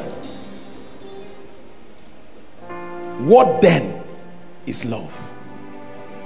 Seeing that love is not feeling, seeing that love is not emotions, seeing that love is not a beautiful face, a macho six-pack, seeing that love is not a jeep packed outside, seeing that love is not the ability to cook well in a lady, seeing that love is not even the prayer fervor of a guy. What then is love? For the rest of your life as you live, don't forget what I'm about to teach you. If you master this as taught by the inventor of love himself, higher than any relationship expert, higher than any consultant psychologist, this is God's perspective of love. Number one, love, true love, is a choice. Write it down. True love is a choice. True love is a choice. It's an act of the will. True love is not feelings. When you believe you are in love, then it is a choice. Listen, come Tosin. The next time you say, Tosin, I love you, what you have said is, Tosin, I choose you. By the act of my will, I have chosen. Whether or not I think you are the best, whether or not I think you are the brightest, whether or not I think you are the finest chef, whether or not I think you are the most beautiful lady, the most handsome guy, the most visionary, the most born again, whether or not this business is the one that makes me become a millionaire fastest, whether or not this ministry is the most anointed, when I say I love you, I'm saying I choose you. It's a choice. Any manifestation of love, especially in the context of relationship and marriage, that usurps the will of man, is witchcraft. No matter what vision you see about what lady, no matter what dream you have about what brother, no matter what counselors tell you, in the final analysis your will must be involved, otherwise it is not true love. Write it down. Love, true love, is a choice. A choice to be and live with someone in the context of marriage. When you say you love someone, it is a decision you have made to be, a decision to live with that someone, not a decision to live with the person. Look up. If the person is perfect, not a decision to live with someone if things are good or bad. When you say, Jesus, I love you, Now you know what you are saying. Jesus, I choose you. I have gone online and googled all the gods on the earth, and I've seen names that I was never told, but I checked everything and I came to you, Jesus. For whatever reason, I've made up my mind to go God's way for the rest of my life. That's love, brother. I've made up my mind to go God's way for the rest of my life. Pastor Alpha chose Annie. He made up his mind that as far as this life is concerned, this is the personality who will be with me. It doesn't matter whether he's happy with her or sad. It doesn't matter whether she's happy with him or sad. Whatever differences arise is not worthy enough to corrupt this decision. Brothers, that's love. If you ever say you like a lady, make sure this is what you are saying. So as I'm talking now, be checking what you are doing. Are you choosing the person for now, or are you choosing the person? Some of you are about to ask ladies this week, next week. Listen, before you go to anybody and say I love you, ask a very clear question. Have I chosen you, or are you just choosing because of your level of exposure? I suspect Emeka is a doctor. I'm not yet clear, so let me say yes to him while I verify. If I find out, oh, I thought he was the one, actually it's another face, so I don't love him again. I love you, I choose you. If Emeka says, I know I studied medicine, but the Lord is calling me and he's sending me to Zamfara, now your love is being tested. You thought it was about a great guy who would be a consultant, have his private hospital, fly you around. Unfortunately, you said you choose him.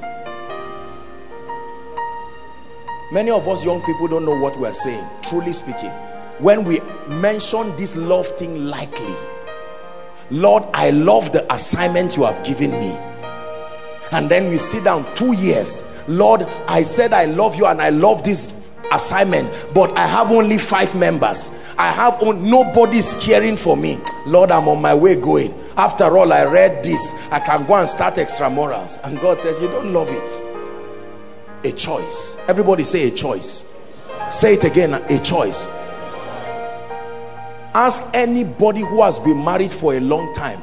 They will tell you there were legitimate reasons as to why they will feel they made a mistake in that marriage, but every time they remember their choice. That's why when you stand on stage with your wife, they don't ask your father to answer for you or your mother to answer for you. Like rapture, you stand alone. Is God speaking to us tonight? Because what I'm saying is very important. I love you too much, and God knows and sees my heart that I have an assignment to bridge the ignorance and the catastrophe that the devil is programming to happen between young people and young ladies. Many ladies who claim they love many guys have not chosen. Therein lies the revelation of these hilarious mood swings that fly up today and tomorrow. A choice is a costly thing. When you know the gravity, you will not be hasty. You will think well. You won't say, I am 35, I need to hurry up, time is not on my side. To choose. That's why it matters who preaches to you to give your life to Christ. It matters what you are told. If all you are told is that you come to Jesus Christ and all your troubles go away, I believe in the victory of Christ. But brothers and sisters, I've shown you the dimensions of love, and there are times that some of those dimensions will cost you. There are people who gave their lives to Christ and they did not last 7 days. They knew that what they were signing up for was a bomb blast. There are reverends in different parts of this nation who said, I love you, and with all the terrorism there, Jesus, I love you, and on Sunday they heard the sounds of bombs and they still got up and looked at their wives and said, honey, if I never come back, let it be that I died for the one I loved. And they went and were killed and never returned. They got up that morning knowing they may die. Who corrupted our definition of love and left it only to pleasure, and that at our own terms? You may not like me for what I'm sharing, but I tell you this, This is the recommendation from the inventor of this thing. A choice. I've made a choice to serve God with all my life. If Donald Trump calls me and says, young man, we want to give you a very noble position in America.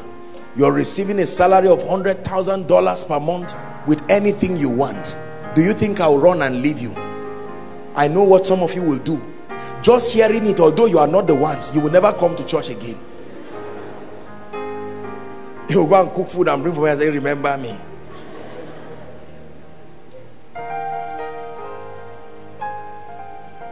Though man forsake me, still I will follow. No turning back, no turning back. Though man forsake me, still I will follow. No turning back, no turning Listen, back. This work of the ministry you see me do, it's not because I don't have options. Brothers and sisters, this man standing before you is a businessman. I think I'm quite smart. There are many other things I would have chosen to do with my life. Are we together? Yes. But it's a choice that I will stand and communicate the life and the power of Jesus. I never came into ministry for honorarium. Do you know, let me tell you, God is my witness. When I started ministry, I didn't know they used to give men seeds and honorarium. But right now, you see every young man quarreling just because they call him into a small group to share something for 10 minutes. And he finishes, he refuses to go.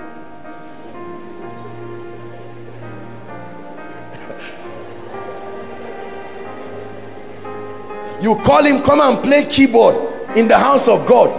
A small church that the entire tithe and offering is not up to 30,000. The person say, pay me 20,000 because you went to a music school. It's a choice. It's a choice. That's why we must take care of our children, because they did not choose. We owe a responsibility to take care of them. Even if the couples make mistake with their lives, the children must not be victims of it. They didn't choose.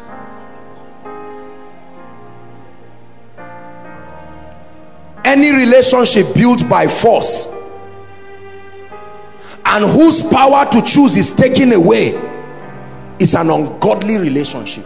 At every point of your relationship, the power to choose must remain. Listen, that's why those who abuse women are going to hellfire if they don't repent.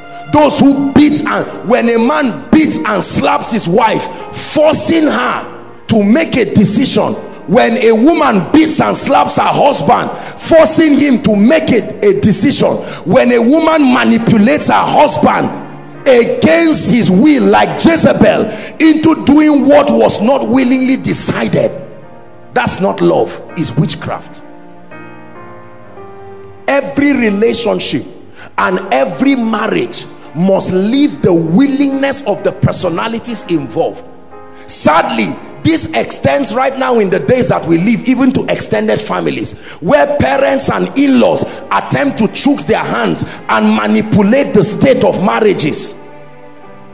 If you must marry my daughter, or now that you are married to my daughter, you must live in London, or you must live in this. No matter what God is telling you, these things are wrong. Love is a choice, and everything around it must remain a choice. Now let me tell you this. This is how God helps people, especially when it comes to making decisions. You can go to God and God will tell you, son, I gave you the will to choose whatever woman you want, and you say, Lord, I take that will back by myself to you, because I am not sure of my decision.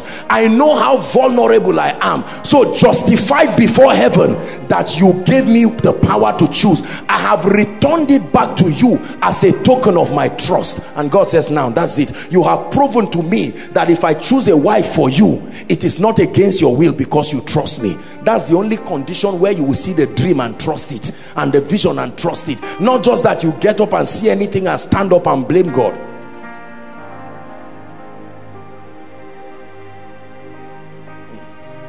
It's a choice. Number 2.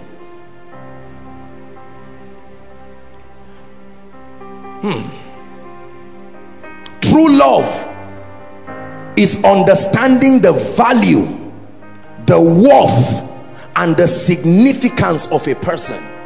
True love is understanding the value, the worth, the significance of a person or a thing to God, to you, and to humanity. True love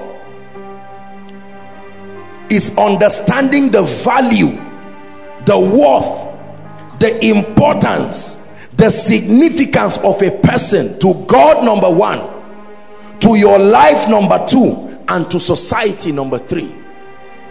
The second definition of love is understanding value.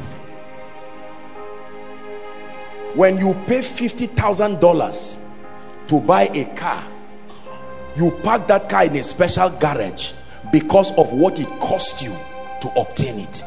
Now watch this. Come.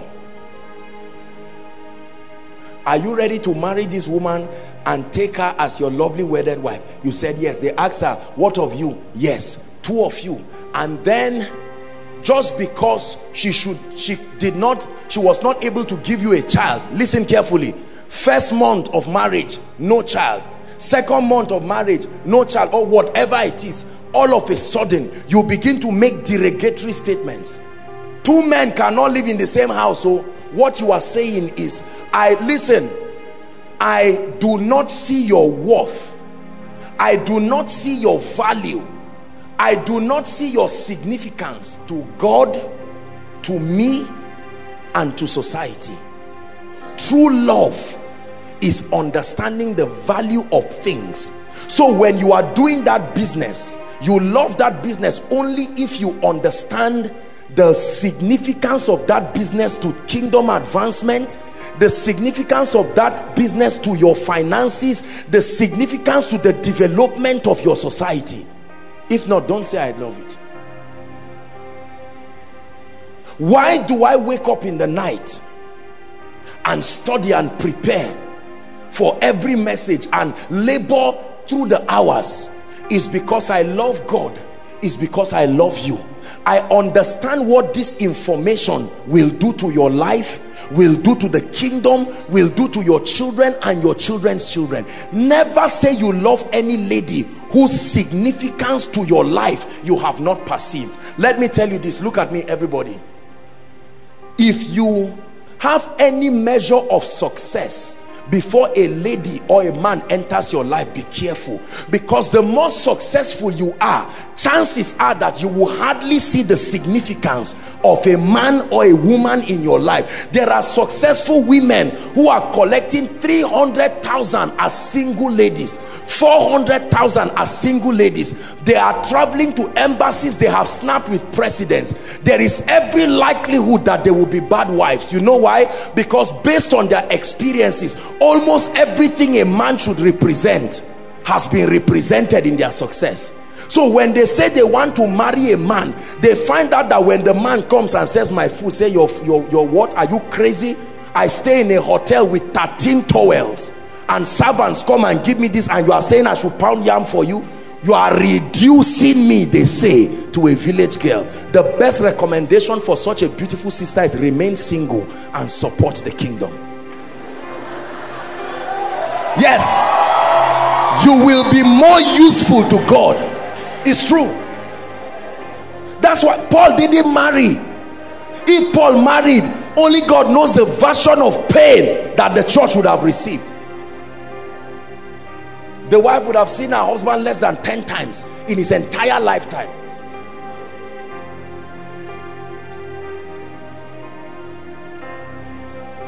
Are we together? Understanding value.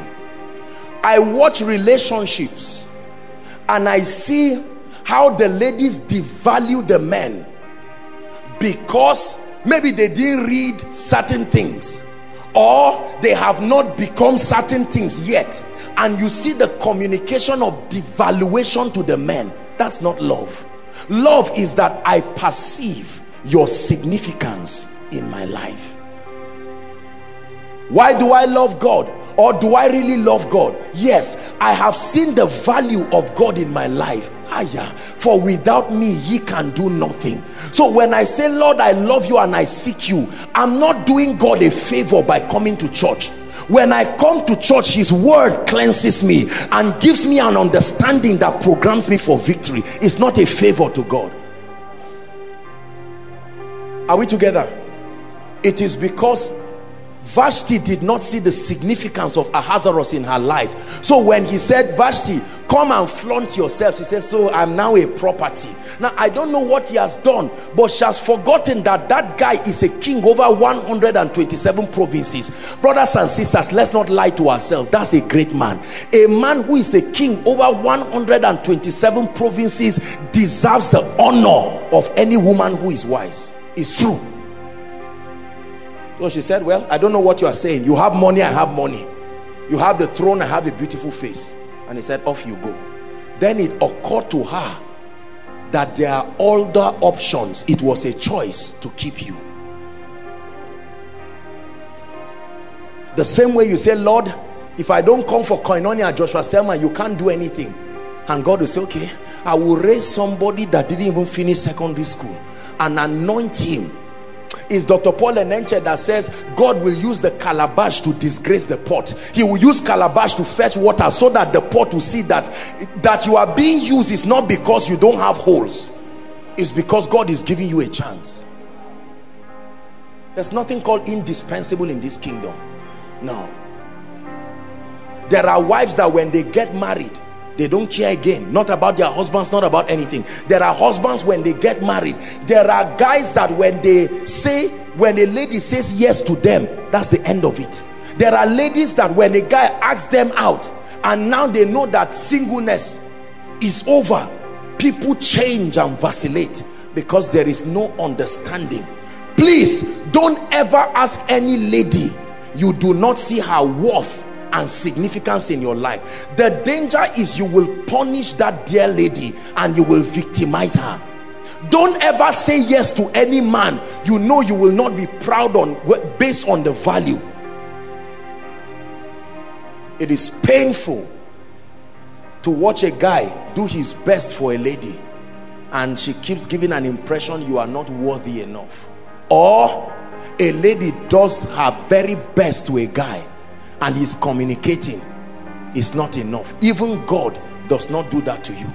When he sees your sacrifices, God acts as though he cannot do without you. That should flatter you, but it's true. I search for a man, Ejimi, the God of the heavens, who made the heavens and the earth, parted the sea with the breath of his nostrils, is going around searching. And that search came to a young, poor, small boy called Joshua Selman. And he says, can I use you to shake the nations? God, boy, you can do without me. I know I have limited myself because I love you. I have made you valuable in my program. That's God. If you are married here or you're in a relationship, you should go back and find what significance your husband, your wife, or your friend or your business means to you and to God. I'm giving you a basis. Don't just say yes to a guy. Don't just ask a lady out. Don't just start business. Discern the value. Are we together? Yes. I love our daddy here with all my heart. I love him. I've made a choice to love and honor him, but I've also discerned the relevance and the significance of his authority, his influence to my life, to this ministry, to the advancement of God's kingdom. Many of us do not respect our parents because we have not discerned. When a woman is treating her husband anyhow, what she's saying is, I looked at my life and have not found where you are valuable. That's not a good thing. When a guy looks at a lady and treats her like a piece of rag, what he's simply trying to say is, my dear, I have not seen your relevance. That's why it's dangerous to tie love to things like beauty and the rest. Because by the time she's 50 years old and she's not as beautiful as she was 19 or 20 or 21 when you married her, now all of a sudden, oh, the guy was tall, dark and handsome, and now the guy is suffering from prostate cancer and he has to be relegated to a wheelchair, and you are the one doing the pushing. Don't say Job's wife did not love him. Now you know. Job's wife stood close to him. She was frustrated. She spoke anyhow, but she remained there till he was healed. Now listen, let me say one thing that is going to shock many of you. We're rounding up.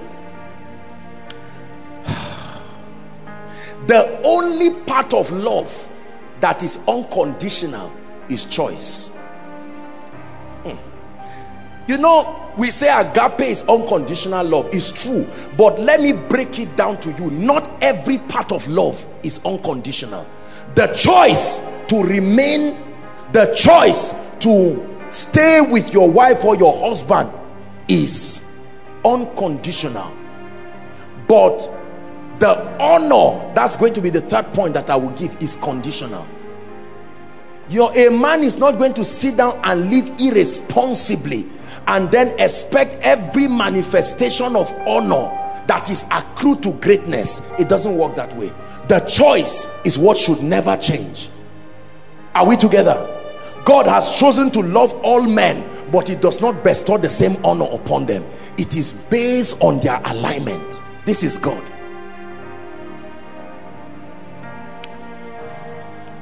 Let's finish the second point. I love you means I understand the extent of your usefulness and significance to my life and destiny. That's what it means. That means there is no shame of being vulnerable. Ejimi loves his daughter. She's there taking water and enjoying herself, and he's there well dressed. She may pour water on his shirt, doesn't matter. He understands the significance of this dear lady. There are people looking for children, and God has blessed him, and he's not ashamed to be vulnerable. There are mothers here who were just a few years ago young ladies, but right now they have to run to go and breastfeed their children, and they are not embarrassed because they understand the value of the gift of a child. Please don't get into any relationship where there is no absolute revelation of the value of the person you are bringing in your life. Abuse is a product of lack of discerning value, whether to a woman or to a man. A man that beats his wife is not just an ungodly man. He's a man who does not love her. Do you know why? Because he has not discerned her value. If I told you this watch was, for instance, 300,000, right? I have placed value on it and say I'm wearing on my hands an object that is 300,000 worth of gold, and then if I remove it and give you, will you forget it on a chair? Please talk to me. You will protect it. Your protection is a revelation of the value and what it can do to you, that you can remove this watch and run to Kano black market and make over 360,000 from this watch. And so if I give you, you say thank you. If Sam tears a piece of paper from his book and gives you, you may forget it on the ground. That's exactly the revelation you give in the way you treat your children. So when a man has 5 children and does not take care of them, what he's saying is, I don't think any of you will be useful in this life, so there is no point being committed to your future.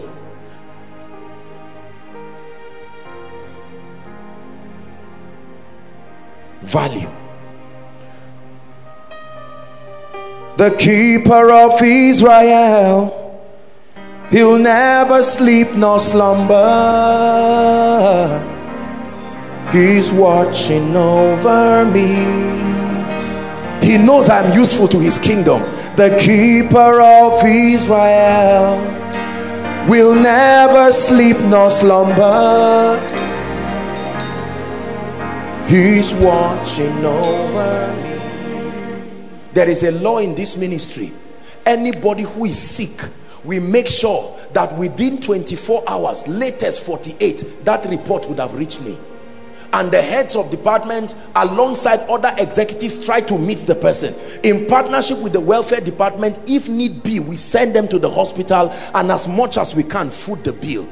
We love them, but the truth is we have seen the significance of a precious worker to the continuity of this assignment. I will not be too arrogant to say without you God will still move. I know he can still move, but since he has chosen you, then I must respect it. I can't act as if your participation is not helping the ministry rise. I can't act as if without you. Sometimes we do that thing. We must be careful. Do not be embarrassed to communicate value. There are people in my life who are useful. I let them know. There are people in this ministry who are useful. I let them know. Have you communicated value to those who mean a lot to you? Both your destiny helpers and your enemies are in the same category in your mind. There is nobody that is worth your understanding their value and their usefulness. Number 3, we have to round up. True value is honor. True love, I meant to say, is honor. It's first a choice, then it is understanding the worth and the usefulness of a person or a thing to you. And then true love is honor. What is honor? The recognition, the acknowledgement, and the celebration. Can even be the rewarding of that value that you now understand. It's not enough to know that a wife is valuable to you. No matter how much you love God, without a woman you will not be able to have another child, another life. So when a woman comes into your life, just because you put a ring in her hand does not mean you treat her like a piece of rag. She is the mother of your children. She is the reason why you are called Abba, Father. Wife, don't treat your husband, or you are in a relationship, treat the other party. No. When they say those who are in a relationship stand up, if you ever stand up as a lady, it's because somebody discerned you enough to ask you out and even sustain the courage to go and see your parents. Please don't take it for granted. Survived all the embarrassing things that needed to go through, and they asked him before the whole world, are you willing to take care of this lady? He said yes. Most ladies don't understand that being a man is very hard. It's easy to stand like a referee and a commentator and a supporters club. You are supposed to bring the school fees, but by now you should have a car. Let me submit to you, being a man is hard. That's why the prisons are full of them. They try and try and try, it doesn't work legally. They jump a luxurious bus and they are caught. They try. The pressure that women put on men, put on their husbands, buy this, buy that, build a house, buy, they just name it, because Nigerian film showed that if you love me, you must spend on me. Let's be careful. To be a man is a sacrifice. That's why Jesus didn't come as a woman. He came as a man. Now, I'm not teaching some feminist thing. I have great regard and respect. But there are certain burdens. No matter what human rights movement is flaunting the earth, there are some loads that only a man is a mystery, is a system. He's not just a masculine figure with a husky voice. It's more than that. He's a burden bearer. Any man you ever see that is paying the price to keep his family or keep a relationship, please respect the person. Don't open your mouth and run people's families. There are men who don't sleep in the night when their wives are sleeping. Lord, open the doors for my children. Don't sit down and trivialize it. Love is honor.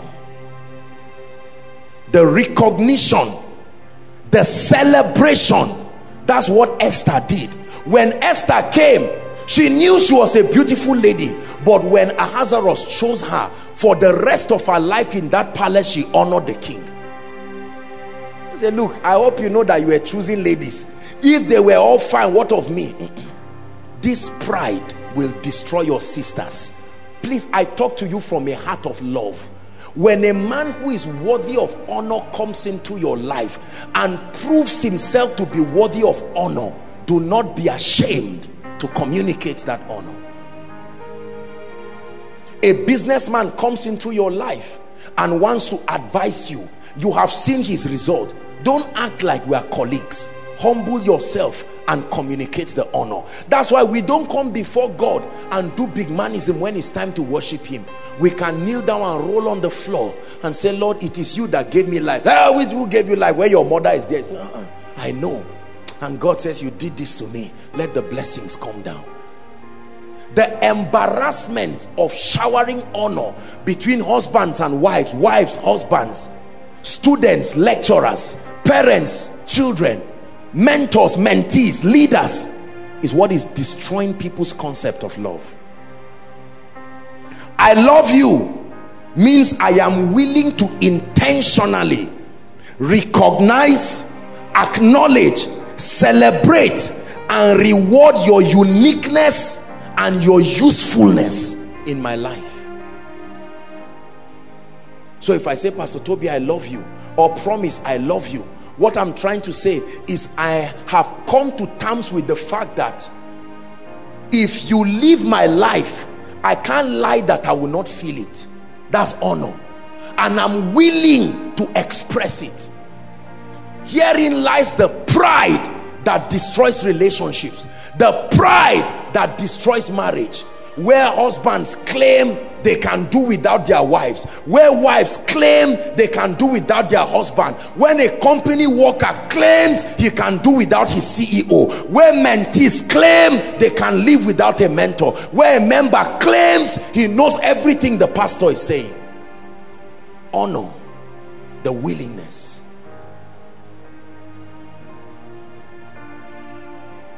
First Samuel chapter 2 and verse 30. I know the usefulness of the worship team to my life as a person, to Koinonia as a ministry. I know the usefulness of the prayer department to my life. I know the usefulness of all of the people that represent this ministry. I know the usefulness of the media department to my efficiency in preaching. I know the usefulness of all the people seated outside. That's why we honor you by providing buses after service. It costs us a lot, but for as long as God grants grace, we will continue doing it. It's honor. You honor me and you respect me very much, and I appreciate, because you have seen not just the significance of God in your life, you have come to discern my usefulness, and you are not ashamed to express it. That's why you send the text messages of honor. That's why you sow the seeds. I wait to see you after service, as tired as I am, whether I've eaten or not, because I honor you. God gave me the anointing because you are there. If you are not there, the anointing will not come to me. Much more than prayer and fasting, the anointing is only in my life because there is someone to receive, so I can pay the price to receive it. True honor is mutual. I'm rounding up. True honor is mutual. Write it down. Especially in the context of marriage and relationships. True one-sided honor is selfishness, and it is devilish. The woman cannot be the one communicating honor indefinitely. No, a wise man must reciprocate back honor. I honor the Lord, he honors me with his presence, he honors me with results. I can speak and say there's someone in overflow 3, and a long distance from where I am, the angel of the Lord's presence will honor that word spoken by a small man. Elijah honored the Lord honored his word. True honor is mutual.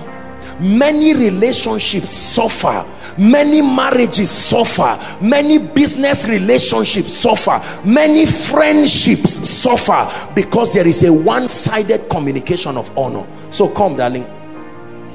The husband sees the value of the woman, showers all kinds of love like Christ, his church, Make sure that she's looking beautiful. Make sure that she's happy. Make sure that the children are well taken care of. And then the woman takes him for granted. After all, it's your right. I didn't ask you out. You are the one who chased me, they say. Dangerous. There must be a reciprocation. The same way a woman is almost worshiping her husband, like Sarah calling Abraham Lord, going out of her way, doing things she never would have done to communicate honor. And there comes the arrogant and pompous man beating his chest. Many of our loved ones, that's how they humiliated our village mothers. Some of our mothers who came from the village and met a little father who had the privilege to go to school, and he spent his life humiliating our mothers because he felt, after all, you were a village girl somewhere. I took you and cleaned you, and for that you will keep worshiping me for the rest of your life. No, sir. Honor is mutual. Lord, I love you. Son, I back you. Lord, I worship you. Son, I honor you. My wife, thank you for being beautiful and looking wonderful for me. My husband, thank you for being responsible to make me like this. Honor. Are we together? Oh, my son, thank you for paying the price. You took first position. You made me a proud father. Daddy, thank you so much. I have watched them drive children for school fees, but you paid my school fees a session beforehand. I acknowledge you. There will hardly be any fight when there is a determination from both parties to consistently. Don't say I know it in my heart. Even God knows. My brother, men look at the outward appearance. Don't say I know it in my heart. I love you means I am willing to celebrate your usefulness, not just your uniqueness. I am willing. Are you willing to celebrate the uniqueness of that lady you love that you are about to ask during Valentine? Are you willing to celebrate the usefulness of that brother that God gave you? You are seeing ladies trusting God for brothers. You are seeing brothers trusting God for ladies. You were not even praying and God brought a correct brother to you. You are about to lose that brother because of lack of discernment and lack of honor. God brought a nice lady to you. You are seeing ladies giving men heart attack all around town, and God gave you a nice lady with a meek and a quiet spirit, and you are about taking it for granted. A lady you can count 100,000 and give, and she says, my husband, thank you, but I know that you have a greater need. 10,000 will do the family. Take 90,000 and do something with it as a proof of trust. Not that she pockets and keeps it and say, this wicked man. You have a lady that is that vulnerable to you and can mumu herself for you, and you are not going to behave yourself and honor that woman like you would a trophy. There is problem in our society. We must learn. We are going to pray tonight. I know that our time has gone, but this is what love is. It is a choice. A choice.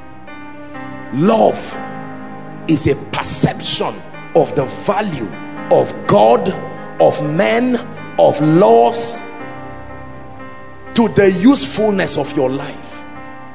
And love is the celebration of that usefulness.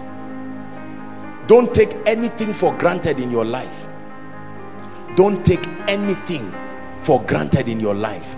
You can take this finger for granted until the day there is a wheat load there, and you find out that the pain from this finger will force your leg, as healthy as it is, from walking. That's the day you will know that this finger plays a role. Men who are 7 feet tall died because the small heart stopped working. Your small heart, you call it. A great man can run to India because two tiny substances called eyes stopped working. His hands didn't stop working, but just because the eyes were not working, it can paralyze the man. Could it be that what you are ignoring in your life may be the epicenter of your relevance, and you ignore it? Anything you dishonor is authorized to live your life. A husband may not live your life, a wife may not live your life, the person you are going out with may not live your life, but something about them will leave you. It's true.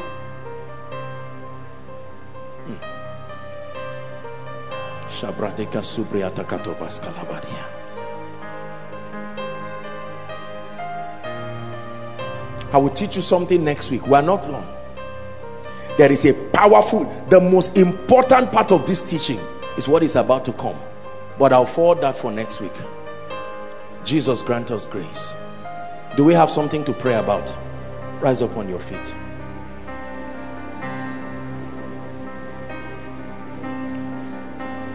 Tonight is a sober night, I know. It's been a challenging time for different people.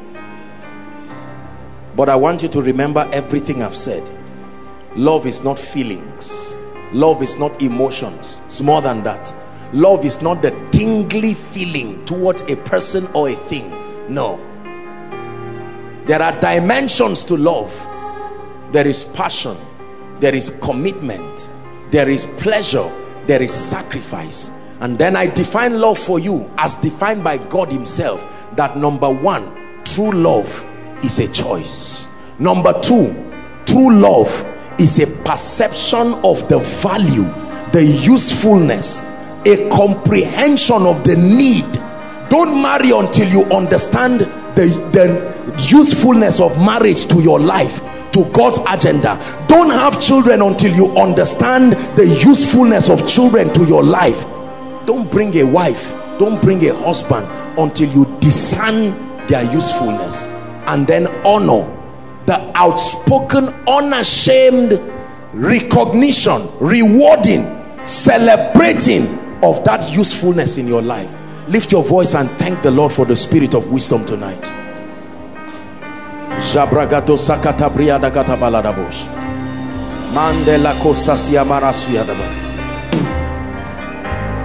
Now you can say, Lord, I love you. From the standpoint of the revelation that you have, Lord, I love you. It's a choice that I've made. It's a choice that I've made. I'm passionate towards you. I'm committed towards you. I derive pleasure being with you, and I'm ready to lay down everything if need be for you. I've made a choice. It is a choice. I understand your usefulness in my life. I understand your significance in my life, and I'm willing to celebrate you. No other God can tell his creature, I love you. I don't take you for granted. That you love me, that you died for me.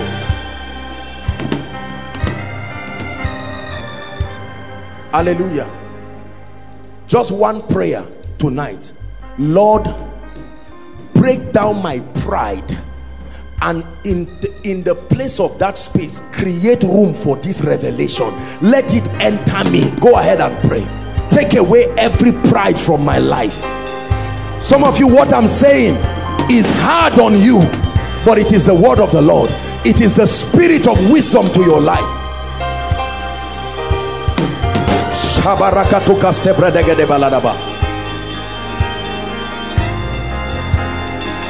Lord, burn this truth in my heart, that every time I say I love a sister, I love a brother, I love my wife, I love my husband, I love my job, I love koinonia, I love the Holy Spirit, let it be that I have an understanding that I've made my choice.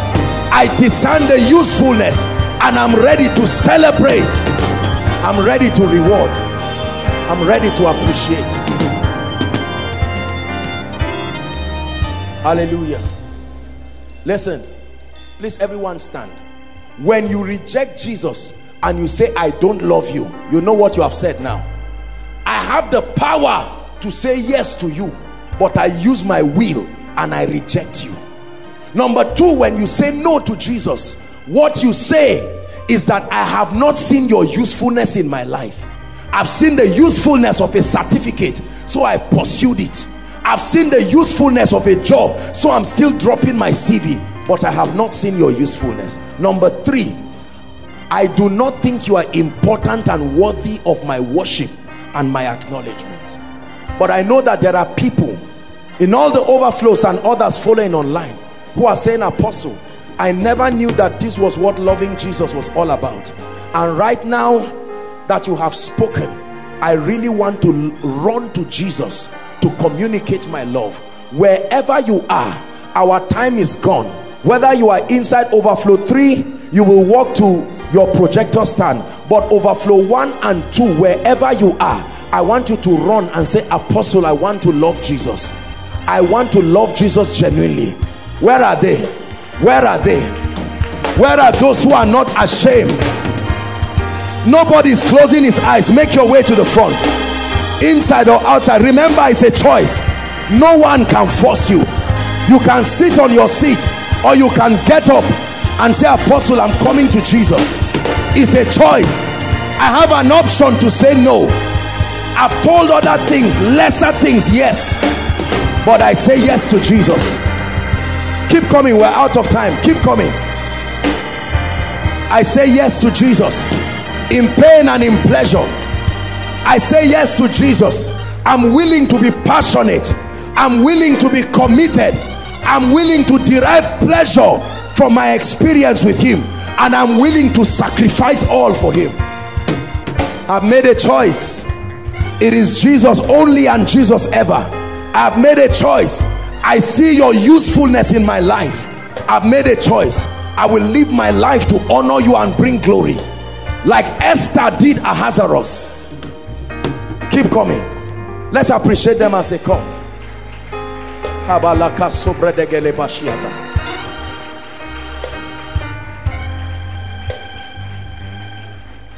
Hallelujah. All of you in front, those following us online, keep coming. God bless you. And then those at overflow 3, I want you to say this after me. Please mean it from your heart. I've told you what love is, and I want you to say it from your heart. Say after me, Lord Jesus, I love you. I truly love you. Tonight, I make a choice to hand over my life and everything about it to you and to your lordship. I make Jesus Lord of my life, King of my life, lover of my life, Savior of my life. From today and forever, I declare that you are my Lord, the owner, the manager of my life.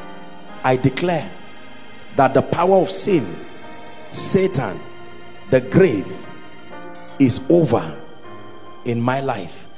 I declare that Jesus is my Savior. I receive your life. I receive salvation. Amen. Keep your hands. Lord Jesus, I stretch my hands over these ones. They have communicated their willingness to choose you above all. They have communicated their willingness to love you, to serve you, to live for you. Help that lady. In the name of Jesus. Satan, you saw their decisions. You heard what they said. I command that your power be far from them. In the name of Jesus Christ, I supply upon you the grace it takes to live the reality of this confession. I declare that eternal life is yours from tonight. The grace upon you to live a victorious life, I release it right now in Jesus' name. I declare your sins forgiven. I declare that a new chapter is opened over your life in Jesus' name. Amen and amen. Congratulations. Congratulations. Please follow the gentleman waving his hands. All of you follow the gentleman. They will just appraise you and grant you some information, and then you'll be back to your seat. Let's honor them quickly.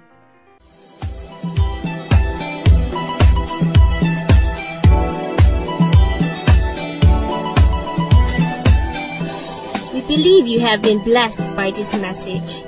For additional information, you can visit us on Facebook on www.facebook.com/Koinonia Eternity Network International, or follow us on Twitter, www.twitter.com/Koinonia_ENI.